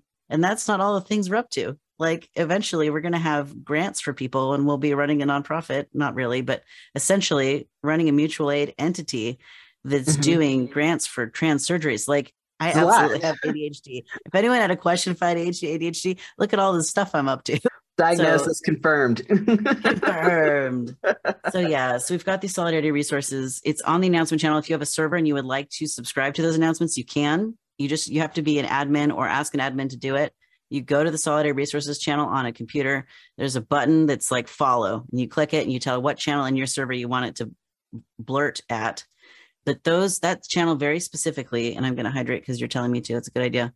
Hydrate. That channel very specifically points, it's edited well, it's vetted by at least 2 people, and we know that it's going out to a big audience, so we're careful. We don't just put anything in there. We check our sources first. And that's part of why it takes us a while to get things out. The Transverse is one of my partners. I haven't even talked about all the different entities that I partnered with, but I see Rosa is here in the chat, and Rosa is also part of the Transverse. And they have a trans news show on Mondays. So sometimes I'll take our resources that we generate and kind of send it to the news show so they'll say it on stream. One issue I've run into with this is we spend like 5 to 30 hours on one resource to really get it concise and out there. And we don't put our name on it at the end. We forget to tell people where it came from. And so we're dispensing the information, but our audience base isn't growing. The people who need to hear it from us isn't getting bigger because we forget to say, please tell people. So I'll send it to the Trans Community Center, which has 10,000 members, or the Transverse, which is about 9 members shy of 1,000. So if you're not in the Transverse yet, you should go do it. Help them hit 1K before the new year. I didn't do the buttons right. A mod can fix it for me. But yeah, so it's just one of our struggles right now is it's harder to get to the audience of people that need what we have because we're falling down on the part where we're getting credit, where our names are attached to it. And so, I posted a resource in another server recently and someone was like, oh, great. Can I put this on my Twitter? And then I realized if this person posts it without credit, they're going to get all the clout on Twitter, not me, which it's not about me, Meowster the person. It's about this team needing to have people listening to what we're saying. So it's easier to find them again later and tell them important information again later. Right. And so I said, thank you for asking. Can you please wait a day so that I can get an actual post with graphics made so that we can get credit for this? And so for a year, we've been posting these resources without credit, without a social media post to use to sort of boost it and all this. So that's why we need a team that's managing this. It's here's another social media team. We need to start it's a lot. It is. And my hope is that people will contribute financially towards the Gender Meowster entity, whatever that is, so that like as we keep adding these things, like the community center on our server, like this newspaper, this podcast, the TV shows, like as we're adding all of the people to support all of these spaces that are all like designed with gender diverse, neurodivergent, disabled people in mind, with accessibility features like alt text and like captions, you know, I need to pay all of these trans, disabled, neurodivergent people that are doing all of this. I want to. They're doing it for free and for tips right now for the most part. I want to pay them. I'm not earning anything. This is my job. And so if I'm not earning anything, I can't give them anything. And so, you know, I don't know. I feel like what we're doing is really important. And the piece that is really missing is the financial support. You know, if I could give everyone $1,000 a month who's doing this, if we were earning 18 grand a month and I could give every contributor $1,000, like, can you imagine how much more like stable and how much time people could spend and how relaxed we would be, and like all the shitty retail jobs we could quit if we had that kind of money coming in. Imagine if it was $3,000 per person. That's enough to pay your rent and eat food and like quit your day job. Like, have you considered looking into grants? I need your help with that, to be honest, because you know what? I have zero time to do any extra things. I need someone who wants to do that. Yeah. If you're in the audience listening and Atlas, maybe it's you, but maybe it's someone listening to the show, because you're also busy with grants for all of your projects that you're up to. So like, please do help. But it's just like, I'm at capacity and that is a big need. I would love to get grants. I don't know how to write for grants. We're running into, again, I have 2 degrees in religion. I don't know what the heck I'm doing. I'm passionate. I have a lot of ideas. I'm good at getting people to participate, but like, I don't know the financial structure. I don't know I don't have a business degree. I don't know what I'm doing. Like, I need help. If you are hearing this and you're like, I want to help, please email me. Like, tell me you want to help. I mean, that's part of what you're doing. You're doing it. Yeah. Like you say, you don't know what you're doing, but you're doing it right now, literally. I'm definitely doing something. I don't know how to solve the money part. I haven't for years. We have a Patreon, we have a Ko-Fi, we have a PayPal. You know, we have all these different income streams. This is a great idea. But none of them have broken $1,000. None of them have broken $300 a month. Like, right. So, you know, I was looking, the first year I did this, I earned about $250 for the whole year. This year, if I were to guess, the net is somewhere closer to $3,000. But that's not including the mutual aid stream we did. We earned $1,135, or the other thing we did for you, where we earned $720. And so it's like mind blowing. You know, we have these mutual aid efforts that are bringing in more. But when it comes to me asking for money for me and what I'm up to, I don't know how to do it. I need someone else to be my hype person who's like, this is great. You should give this money. Here's all the reasons you should do this. Like, it's easier for me to ask for money for other people than it is for me. And I don't know why. And I think that's pretty common with creative people. So that's like, honestly, that's the biggest thing I need help with. Like, and I mean, the reason that we have like the mod tipping activity once a month is because my goal is to share the money. I don't want to keep it all. Like, my wife is paying for rent and utilities. I don't need it for that. I want to pay everybody else so they can quit their bad jobs and just make this project flourish. Right. Someone mentioned that you could sign up as a nonprofit and go for grants. And that's one way of definitely doing it. But then it's like the nonprofit industrialization syndrome that comes with that too. I've heard from, so I just joined the Disabled Content Creators Collective Stream Team. Just got that news about a week ago. It's a big win. I've applied to like 5 stream teams. I haven't gotten on almost any of them. This is like the first one that I've applied to and been accepted. I've applied to 4 or 5. That's so great. 2.5 years I got on a team. Thank you. It's amazing. And one of the info streams at the very beginning was talking about how are we going to raise money for all these mutual aid efforts we're doing for disabled people. And it's a BIPOC forward team. So primarily Black, Indigenous, and people of color disabled people. And the admins and leads of that team did a bunch of research and found out, like, typically Black and Indigenous people do not trust nonprofits, not trust establishments. I don't blame them. Institutions have been used as a tool of oppression forever against Black and Indigenous people, at least in the United States, like in North America. And so, like, technically, Gender Meowster is a business entity. It exists, but it's registered as a sole prop. And maybe that's not the best choice and I'll need to switch it later. I don't know. If you know about that stuff, also email me. I need help with that too.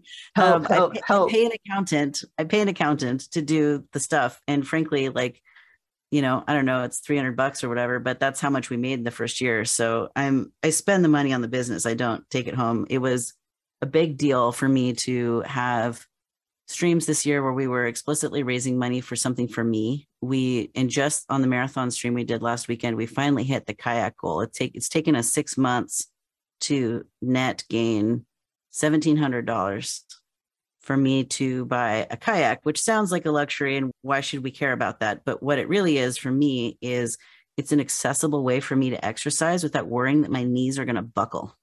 Gotcha. And I'm going to fall and get hurt. And so it's about strengthening my back so my chronic pain is better managed. It's actually about disability.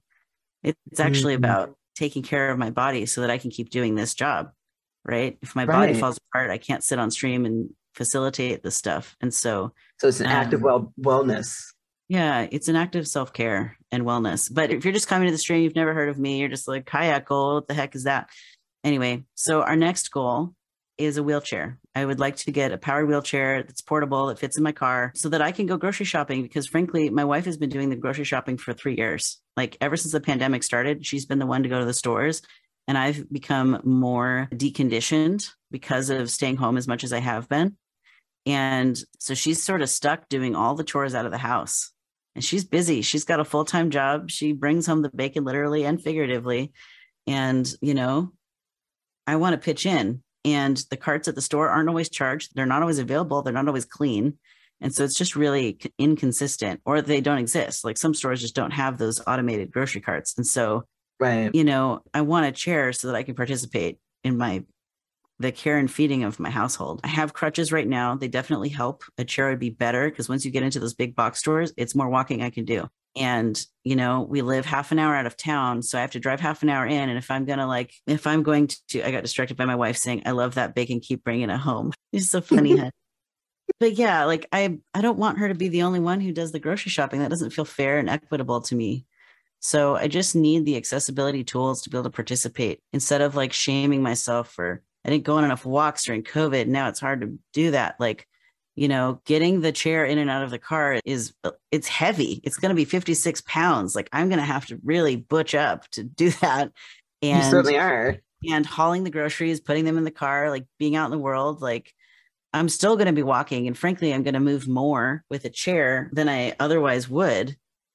And I think it's actually going to increase my physical stamina, not decrease it. Insurance companies disagree with me. My insurance is almost definitely not going to pay for it. I'm not paralyzed. And if you're ambulatory, they almost never pay for chairs. So instead of going through a years long argument, like PT, all that stuff, spending all that money, energy, and time trying to get insurance to pay for a chair, I've talked to friends in wheelchairs and they've said, yeah, pay out of pocket if you can help it at all. So I found a great chair. It's $2,500. It'll fit in my car, and we're using Throne to fund it. So if you !Throne in the chat, or look at my Twitch panels. If you're listening after stream, you can go throw money in that link. It's in the resources. But yeah, that's my hope for 2023 is that over the course of the year, we'd make enough. My stretch goal is if we can do it by Pride, if we can do it by June 1st, and actually go to Pride and march in Pride in my chair. Sweet. I'll wear my N100 so I don't get COVID. I'll be in the chair. Maybe we'll decorate it. That sounds fun. But I got the opportunity to table for Trans Pride recently back in September. And I was so exhausted after that. It was so challenging for me. Oh my goodness. I'm sorry. I got halfway through the event and I was ready to be done. And I was like, I can't. Like, one, I'm driving with people. Two, my wife's working security. She can't leave until the bitter end because she's working security. And so I was seated in my booth and people didn't realize I was seated because I was disabled. So they thought the person personing the booth just wasn't there. They thought I was some random person sitting in this booth waiting for a friend or something. So they would just walk by because there's the aisle and people walk by. But if I have the visual indicator that I'm disabled, people might actually come up and talk to me. Because I was seated in a camping chair, not in a wheelchair, people didn't realize what was going on. And this is all very quiet, in the back of your mind, micro experiences, in a social setting. No one verbally said to me, oh, I didn't realize you were tabling. In an event like that where there's hundreds of people and there's 50 tables to look at, you have to make 1,000 split-second decisions. Right. And so just having that visual cue that I'm disabled and you should come to me and not make me stand up and walk to you, I think would really help. So anyways, there's a lot of talking about a wheelchair, but I do have hopes that, I don't expect that we're going to hit it by June. It took us 6 months to raise not even that much money this year. So I don't expect we'll get there unless the community grows in some amazing way. I can't perceive right now, and I would be honored if we did it by June so that I could take the chair to Pride. It would be amazing. Well, that's the reason to get the money by June, to get the chair by June. So maybe you just need help socializing that and then doing a Twitch stream to raise that money for that particular stream. How far away are you? We're at about 400 out of 2,500. So we need 2,100 still. Yeah, that sounds like an event you need to have for yourself. And I think people would really love to help you. So just got to get the spoons to coordinate it. Maybe someone on your team could do that. You mean not me managing everything for every stream like I have always done? I mean, what a great idea. It's really, it just came off the top of my head.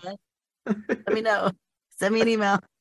Meowster@gmail.com. Send me an email if you want to wrangle that. I would love, I want all the help I can get. I just don't always know how to ask or who to ask because I don't know what skills people have. So, I do my best to do that spidering, but people have to mention that they have skills. Yeah, Rosa, I need to clone myself like 4 times. I hear you.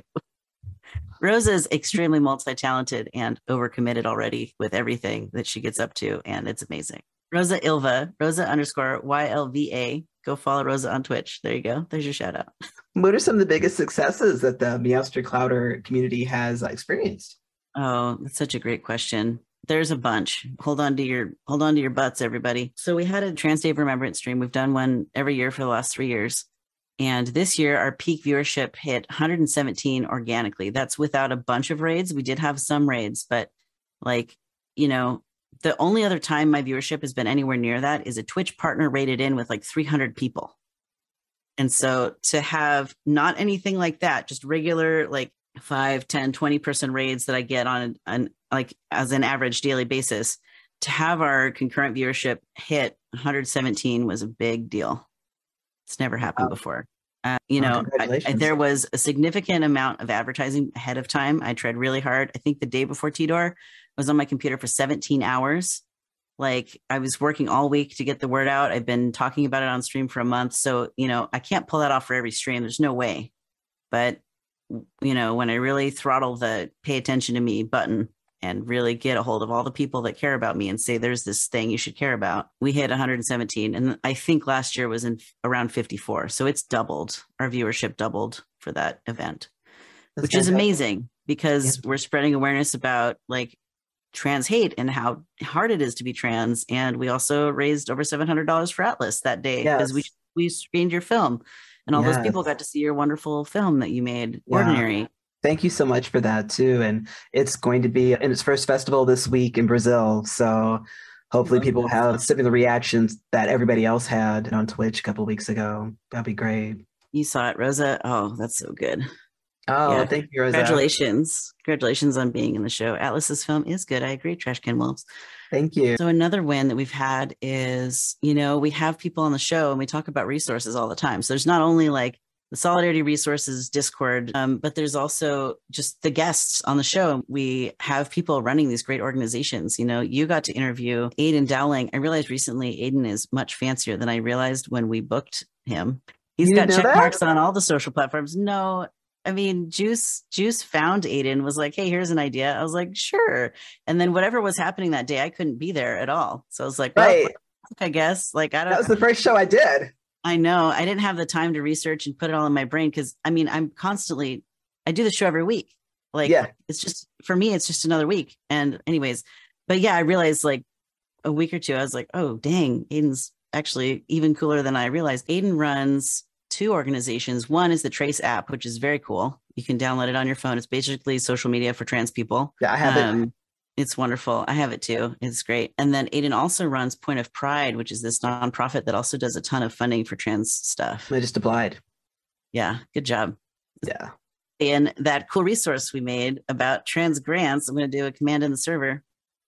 I'll put it in the show notes for folks later. Yeah, anyway. It was up earlier. I opened it up earlier. So yeah.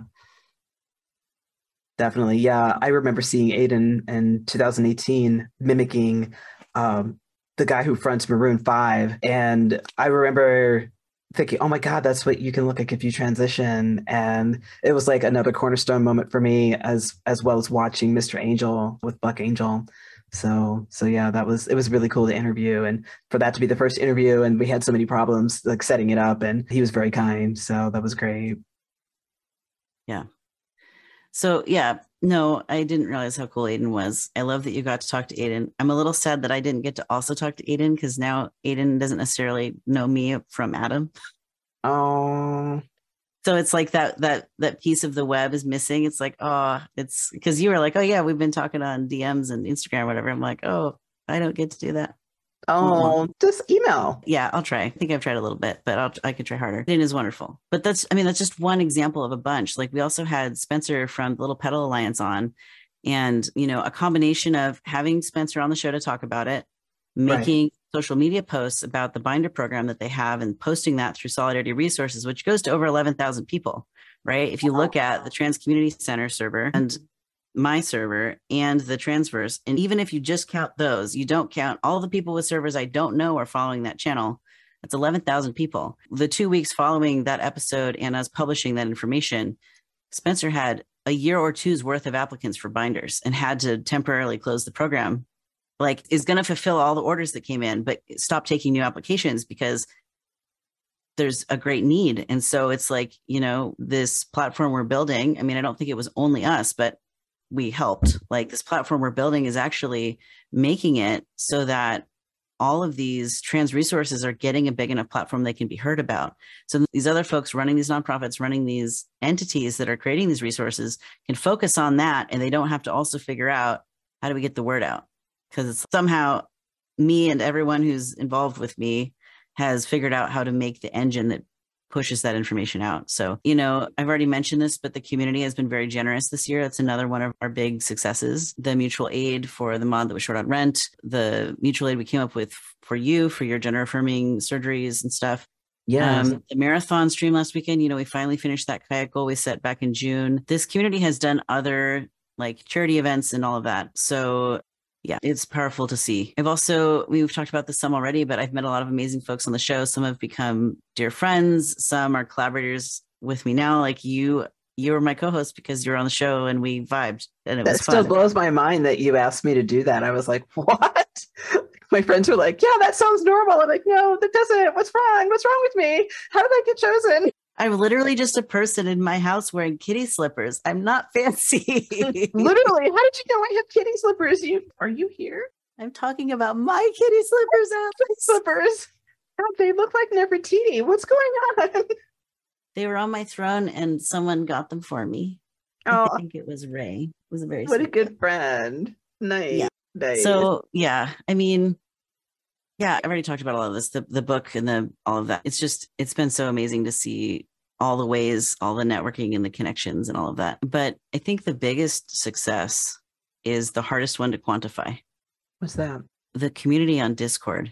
I will never be able to count how many people discovered that they were trans or pansexual or plural or alterhuman or ADHD, autistic, neurodivergent in some other way, like disabled, in peace with those identities because of this community of care that we have been collectively building for the last 2.5 years. Like, wow.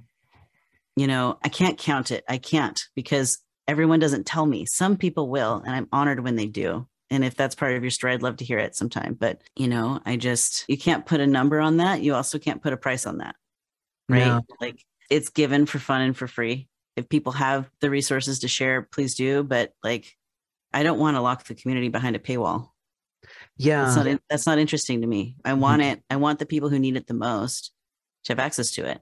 And so for those who have the means to give, many have, and thank you so much. All the current supporters, like, you helped us get this far. Mm-hmm. It wouldn't exist without all the people who've contributed along the way. But yeah, it's amazing. Like, I don't know. How do you trans people dream about having a magic wand they can wave and they're just magically the right body, the right gender, whatever. Right. But in order to even start to have those dreams, it really helps to be in a community of people who have done it. So yeah, the wand takes longer It's like how I said I'm going through the slowest werewolf transformation of all time. But like, you know that something is possible when you see someone who has that identity succeeding and thriving.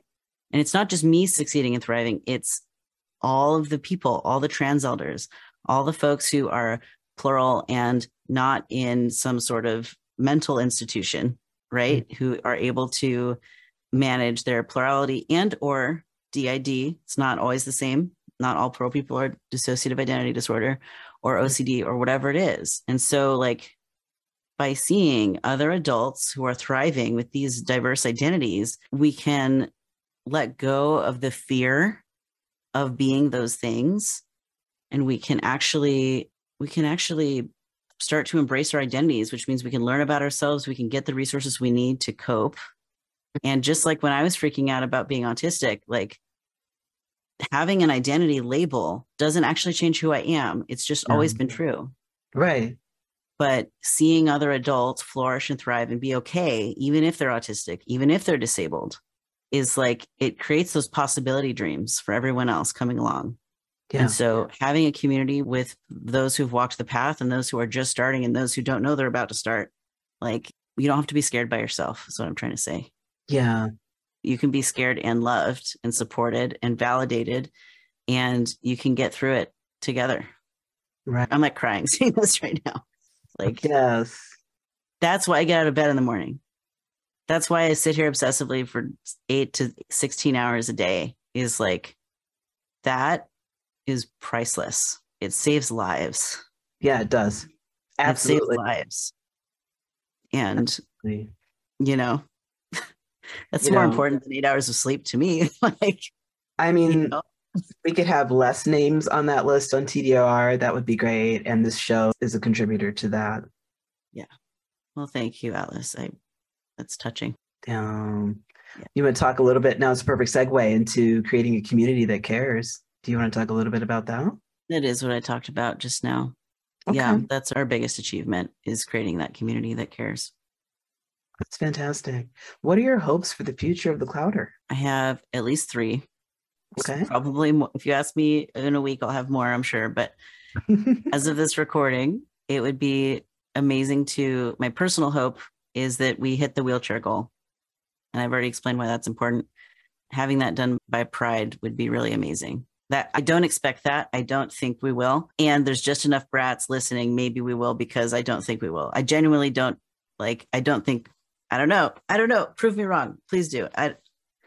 It would be amazing. I'm still crying, but I would cry some more if that happened. Gratitude. I would cry with gratitude. Another hope that I have is I'm trying to figure out, there's a new feature on Discord where you can have subscriptions, and I don't want to lock any important, critical, current features behind a paywall at all.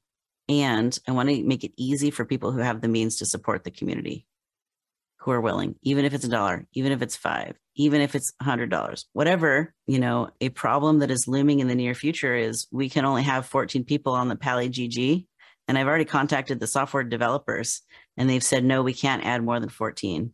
And this team has 17, but not all of those people want to get paid. And some of them aren't, contributing in an ongoing way. They did it once, and maybe it was a commission and I paid them directly. But eventually I'm going to need the Discord mods to be paid from Discord money, and Twitch mods to be paid by Twitch money, and the editors and social media people to be paid maybe out of Patreon. And so I need to restructure all of that, but that means I need enough income coming in on those different platforms that they can all support the people that are doing all of that activity. So, even if you are giving on one platform, maybe consider splitting up across multiple so that all those different places are getting it. And I've gotten stuck on this, what's your business account, tax paperwork, blah, blah, specific blah, blah, on getting the Discord subscriptions figured out. That's part of why we have co-working streams the last two weeks of this month, is so I can do all of this admin-y stuff that's boring but needs to get done, and I just don't have time in a regular production week to get it done. So we're gonna do a bunch of getting caught up at the end of the year stuff for the last 2 weeks. That's why I've canceled some of my guest appearances. Plus, people need to spend time with their families, and I don't want to make a bunch of work for folks when they need to be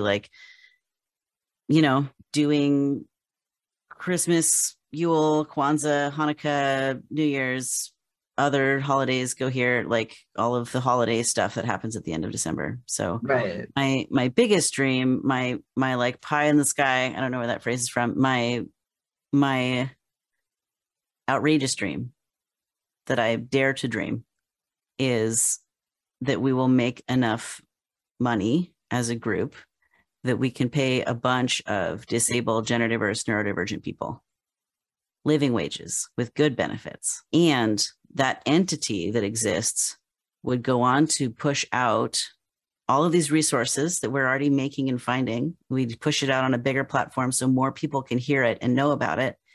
And that we can continue to do all of these mutual aid activities. Imagine if we got big enough that we could lobby for like national and international health reform. Imagine if we got big enough to do that.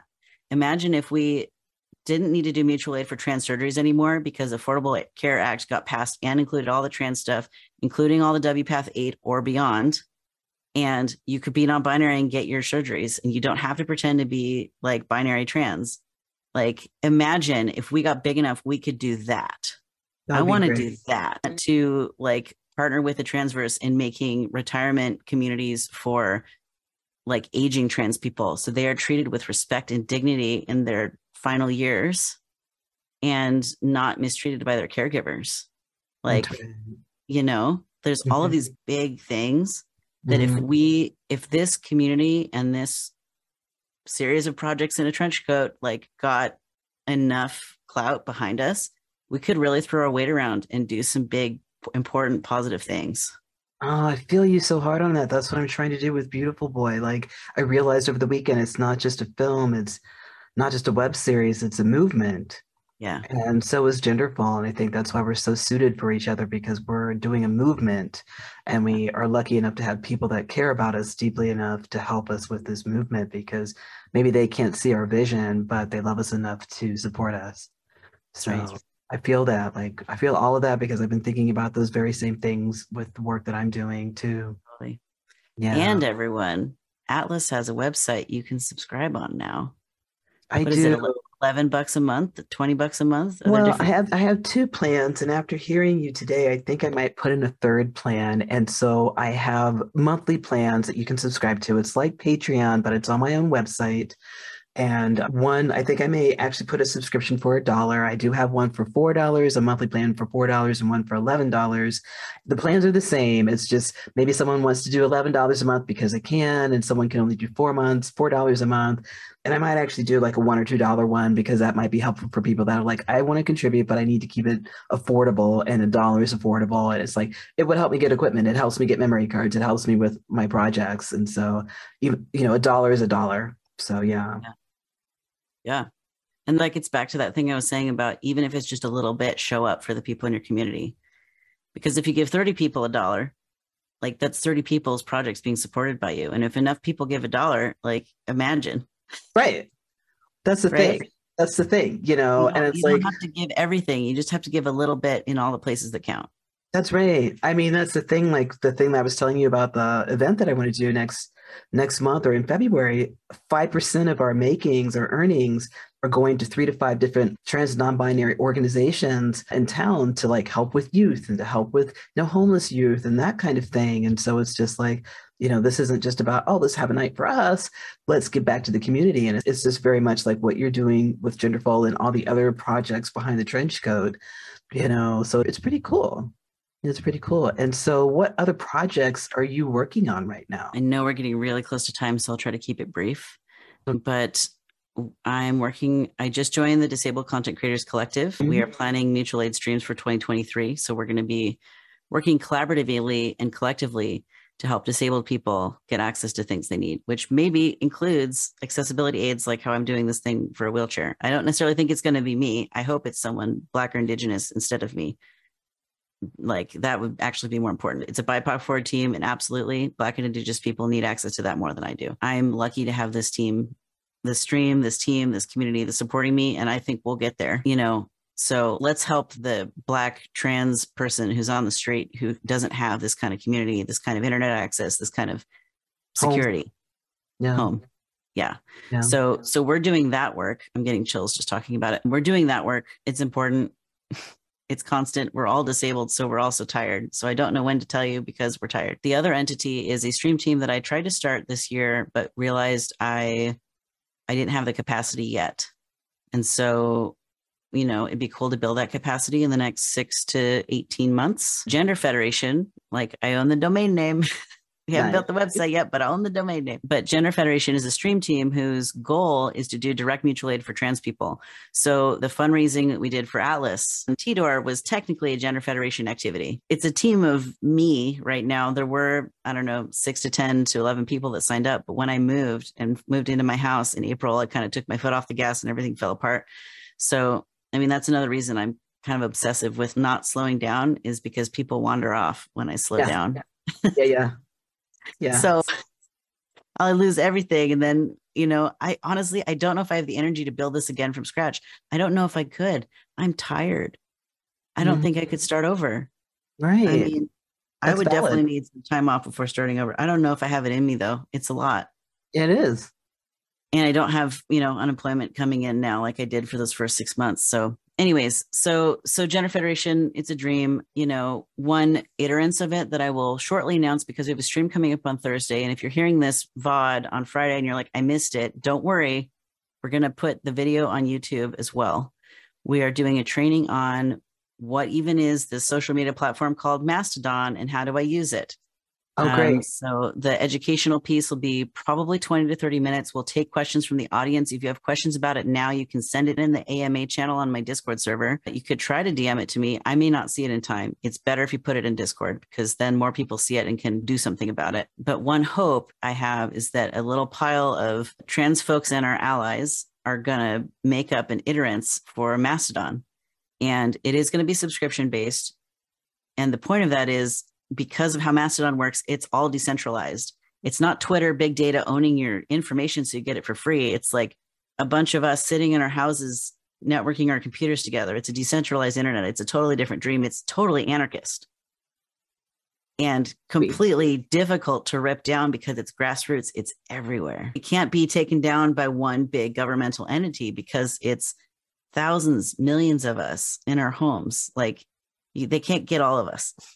So it's like this really radical thing, and we're not doing ads and we're not selling data and stuff. And so somehow we have to pay for the hardware and the software that makes the computer go so that we can all talk to each other. So my plan for that is we'll have subscriptions. It's only going to be like $1 to $2. It's not going to be a big amount, but any money we make over the hosting fees is going to go into the Gender Federation's mutual aid activity. Okay. So all these trans people that need surgery grants. So basically you're going to sign up for social media, pay $1 or $2, probably $2, or maybe we'll have sliding scale and have both options. But anything over, I'm not taking home. I'm not using that for cat food. Like that's going to go to some trans person's medical care. So for me, if someone else built this and I just heard about it, I'd be like, yeah, take $5, take 30. Like I'm into it. Like I would be super excited. So maybe Gender Federation isn't a stream team. Maybe I'm just on Disabled Content Creators as a stream team and Gender Federation is this Mastodon thing. And like, we're still giving money to trans people for surgery. I don't care the method of acquiring the money. I just want to give trans people money to have the surgery they need so that they can survive and thrive. Right. Yeah. That's important. What kind of support? That's on the horizon. Yeah. Oh, what kind of support do you need to make these projects come to fruition? You got financial engagement and contributors. Yeah, I have mentioned this and I will say it all again now concisely. So we need support on Patreon. We need support on Ko-Fi. You can subscribe on both of those. Soon we're going to have Discord subscriptions you can also engage with. One-time contributions are great, but what I need is consistent money so that I know I can pay the people that are showing up every week and every month. I also need engagement. So on YouTube, we're at 717 out of 1,000. Once we hit 1,000, we can actually monetize on YouTube. Because we'll hit YouTube Partner, which is a big deal. I've been at it for 2.5 years and we've gone from 0 to 717. I need another basically 300 people to go just hit the subscribe button. It's free. It doesn't cost you money. It costs you about 2 seconds, 5 seconds of time. That link is also in the show notes. You can just click it. And so you can help us get the other thing with that is we need to get our watch hours up so we can monetize. So, if you love this show and you can't make it live, yeah, you can listen on the podcast, but if you like the video component, like we put a lot of effort into having captions, having overlays that look nice, like getting to actually see the guest, and like then you get to see facial expressions and fun purple plaid outfits and whatever else we're wearing. So, Atlas's handsome face, watch it on YouTube. You could play it on YouTube and mute the tab and just have it constantly running on your computer and not even watch it, and it still counts for YouTube's algorithm. Like if you just want instead of farming cryptocurrency, you could just have my YouTube channel playing on some playlist, playing on repeat in the background on your computer at home, and it will still count. It'll still count. That's what I have to do. You have to care enough to think about that and then actually do it. But, it's technically that is a way you could support. It doesn't cost you money except for maybe the electricity. So that's another option. And, other ways to engage is help us get the word out for the resources that we're generating. So like if you realize that we forgot to put our name on something, remind us like, hey, or if you see it in the wild and we did it, tell the poster like, hey, you need to credit Gender Meowster. You need to credit the Gender Meowsters Clowder community. Like, I'm hoping we're going to get better with the social media and the branding, and maybe we need to make a third social media. I don't really want to. It's so much work, but maybe we do for this specific thing. But I don't know. I already have like almost 3,000 people following my Twitter. I'd rather just use the platform I've already built. So because I'm tired and disabled, and I don't get less disabled just because we have great ideas. And so it's like, that leads me to the last major way you can support. I need more help. I need writers for the Solidarity Resource Team. I need like more mods for Twitch and Discord. We always need more mods. Today we identified I need grant writers. Apparently, I probably need some sort of like business consultant or someone who can help us with that more legal paperwork stuff. It's, I have these great ideas, and I still only just went to seminary as grad school. Like I haven't learned more about business in the meantime. So, if you're excited about this, but you're not super social, but you're really good at reading technical stuff, like there's also these times when like we did the WPATH activism, we did Title IX activism, these big, like we do little parts of lobbying in addition to everything else. And so when these big political laws are being considered, like we comment on them, we spend time, 13 to 20 hours preparing for a 3-hour or 6-hour stream, 2-3 hour streams, where we're writing these comments live on stream. And so, and then we compress that down into a concise little social media post that gets passed around on the different platforms that tells people, okay, you don't have to spend the 30 hours we just spent. You can spend 5 minutes doing this thing we're asking you to do, and it's going to make a huge impact. And so like, I need people to read that technical stuff and give me advice or be on the stream with me and talk about it. Like I'm happy to share my channel and platform. Come talk on my show and explain stuff to people. Like I love having guests who have really a lot of experience with their special interests, and we could switch from an interview format to you doing a lecture and us being amazed at your brains. Like that's fine with me. We've done it before. We did it again. One time Spires came on and talked for some number of hours, did 30 hours of research and preparing ahead of time, but did this great presentation about plurality and just in depth, all this different stuff, super, super complex. So, basically if you want to do a TED talk on my show, like reach out to me, my email address, like I want to do it. I want to collaborate and get your like helpful, useful information out there. I just need to know you exist. Reach out to me. What's the email address again? gendermeowster@gmail.com. I like the way better than TEDx. Thanks, Spires. Is there anything we missed about the Clowder community or other projects that you'd like to make sure you say? Join the Discord. It's awesome.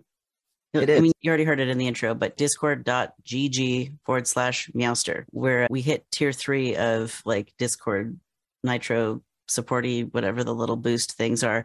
So we have a vanity URL, they call it. So it's really easy. Tell your friends. If you're excited about this, text 3 trans people and tell them about this Discord server. Like if you're in the server, you're going to see all the announcements about all this other stuff we're up to. It's really like, we don't have a mailing list. We have the Discord server. So, probably should have a mailing list, but if you want to write my mailing list, great. Let me know. I can't write those emails. Someone should. I'm not doing it. It's just, the more ways we could connect that's decentralized, right? Because Twitch, YouTube, social media, you can get your account taken away and deplatformed on any of those at any time. Right. But when we have Discord and we have each other's phone numbers and we have these other ways of being in connection, we can stay in connection even as fascism continues to rise. Right. So there's the content warning about politics, right? Sliding it in at the end. So anyways, yeah. Can you share an experience with gender euphoria? Yeah. I was on a voice call with someone the other day and I was hearing like garbly, distorted noises. Mm-hmm. And I was like, oh, is your male partner in the room like talking to you? My friend was like, no, I'm home alone right now. And I was like, wait, that's my voice like coming back through the mic. Like I realized that this distorted sound was actually me. I thought it was some dude. And I was like, oh my gosh, I'm Some dude has been identified. It's you. some dude, Meowster. Instead of like some pig in Scarlet's Web, some dude. So also this shirt makes me feel extremely handsome. Thank you to my wife, Trans Capybara, for knowing my taste and getting me the perfect shirt for this interview today. It is so hard to know someone's taste. That's a skill. That's a serious skill. Yeah. Okay. What would you like to make sure folks know about your perspective on gender and non-binary trans issues? Your identities can change over time and you're valid every step of the way. If you think you're gender diverse, you are gender diverse, and there's no social or medical prerequisites to be part of the community. And it's really important to engage in mutual aid efforts. Even if it's $1 or $5, it means a lot, and you should do it as often as possible.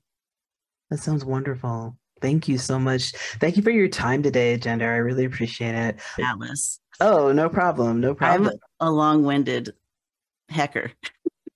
So am I. It's amazing. I feel like I haven't talked enough. Like my ego's like, I haven't talked enough. Can I talk now? Like, be calm. It's your ADHD. It's okay. So it's like that kind of thing. Yes. Gender Meowster, they, them, is the founder of this podcast and general ringleader of the Clouders Shenanigans. I can't tell you how many times I've used that word since I've met you. You can find out more about all the things they're talking about and more they likely forgot. I see that's written in there at Linktree/Gender Meowster. Socials are Twitter /Gender Meowster, Instagram Gender Meowster, Mastodon.social @Gender Meowster.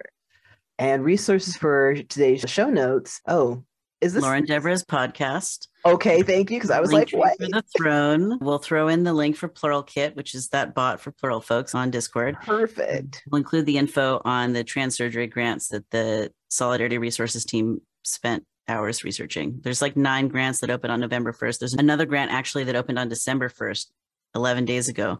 And enough of us either have COVID or completely burnt out. We haven't gotten an additional post out about it, but there's even more resources that are available now than when we first put this announcement out. So that'll all be in the show notes. That's great.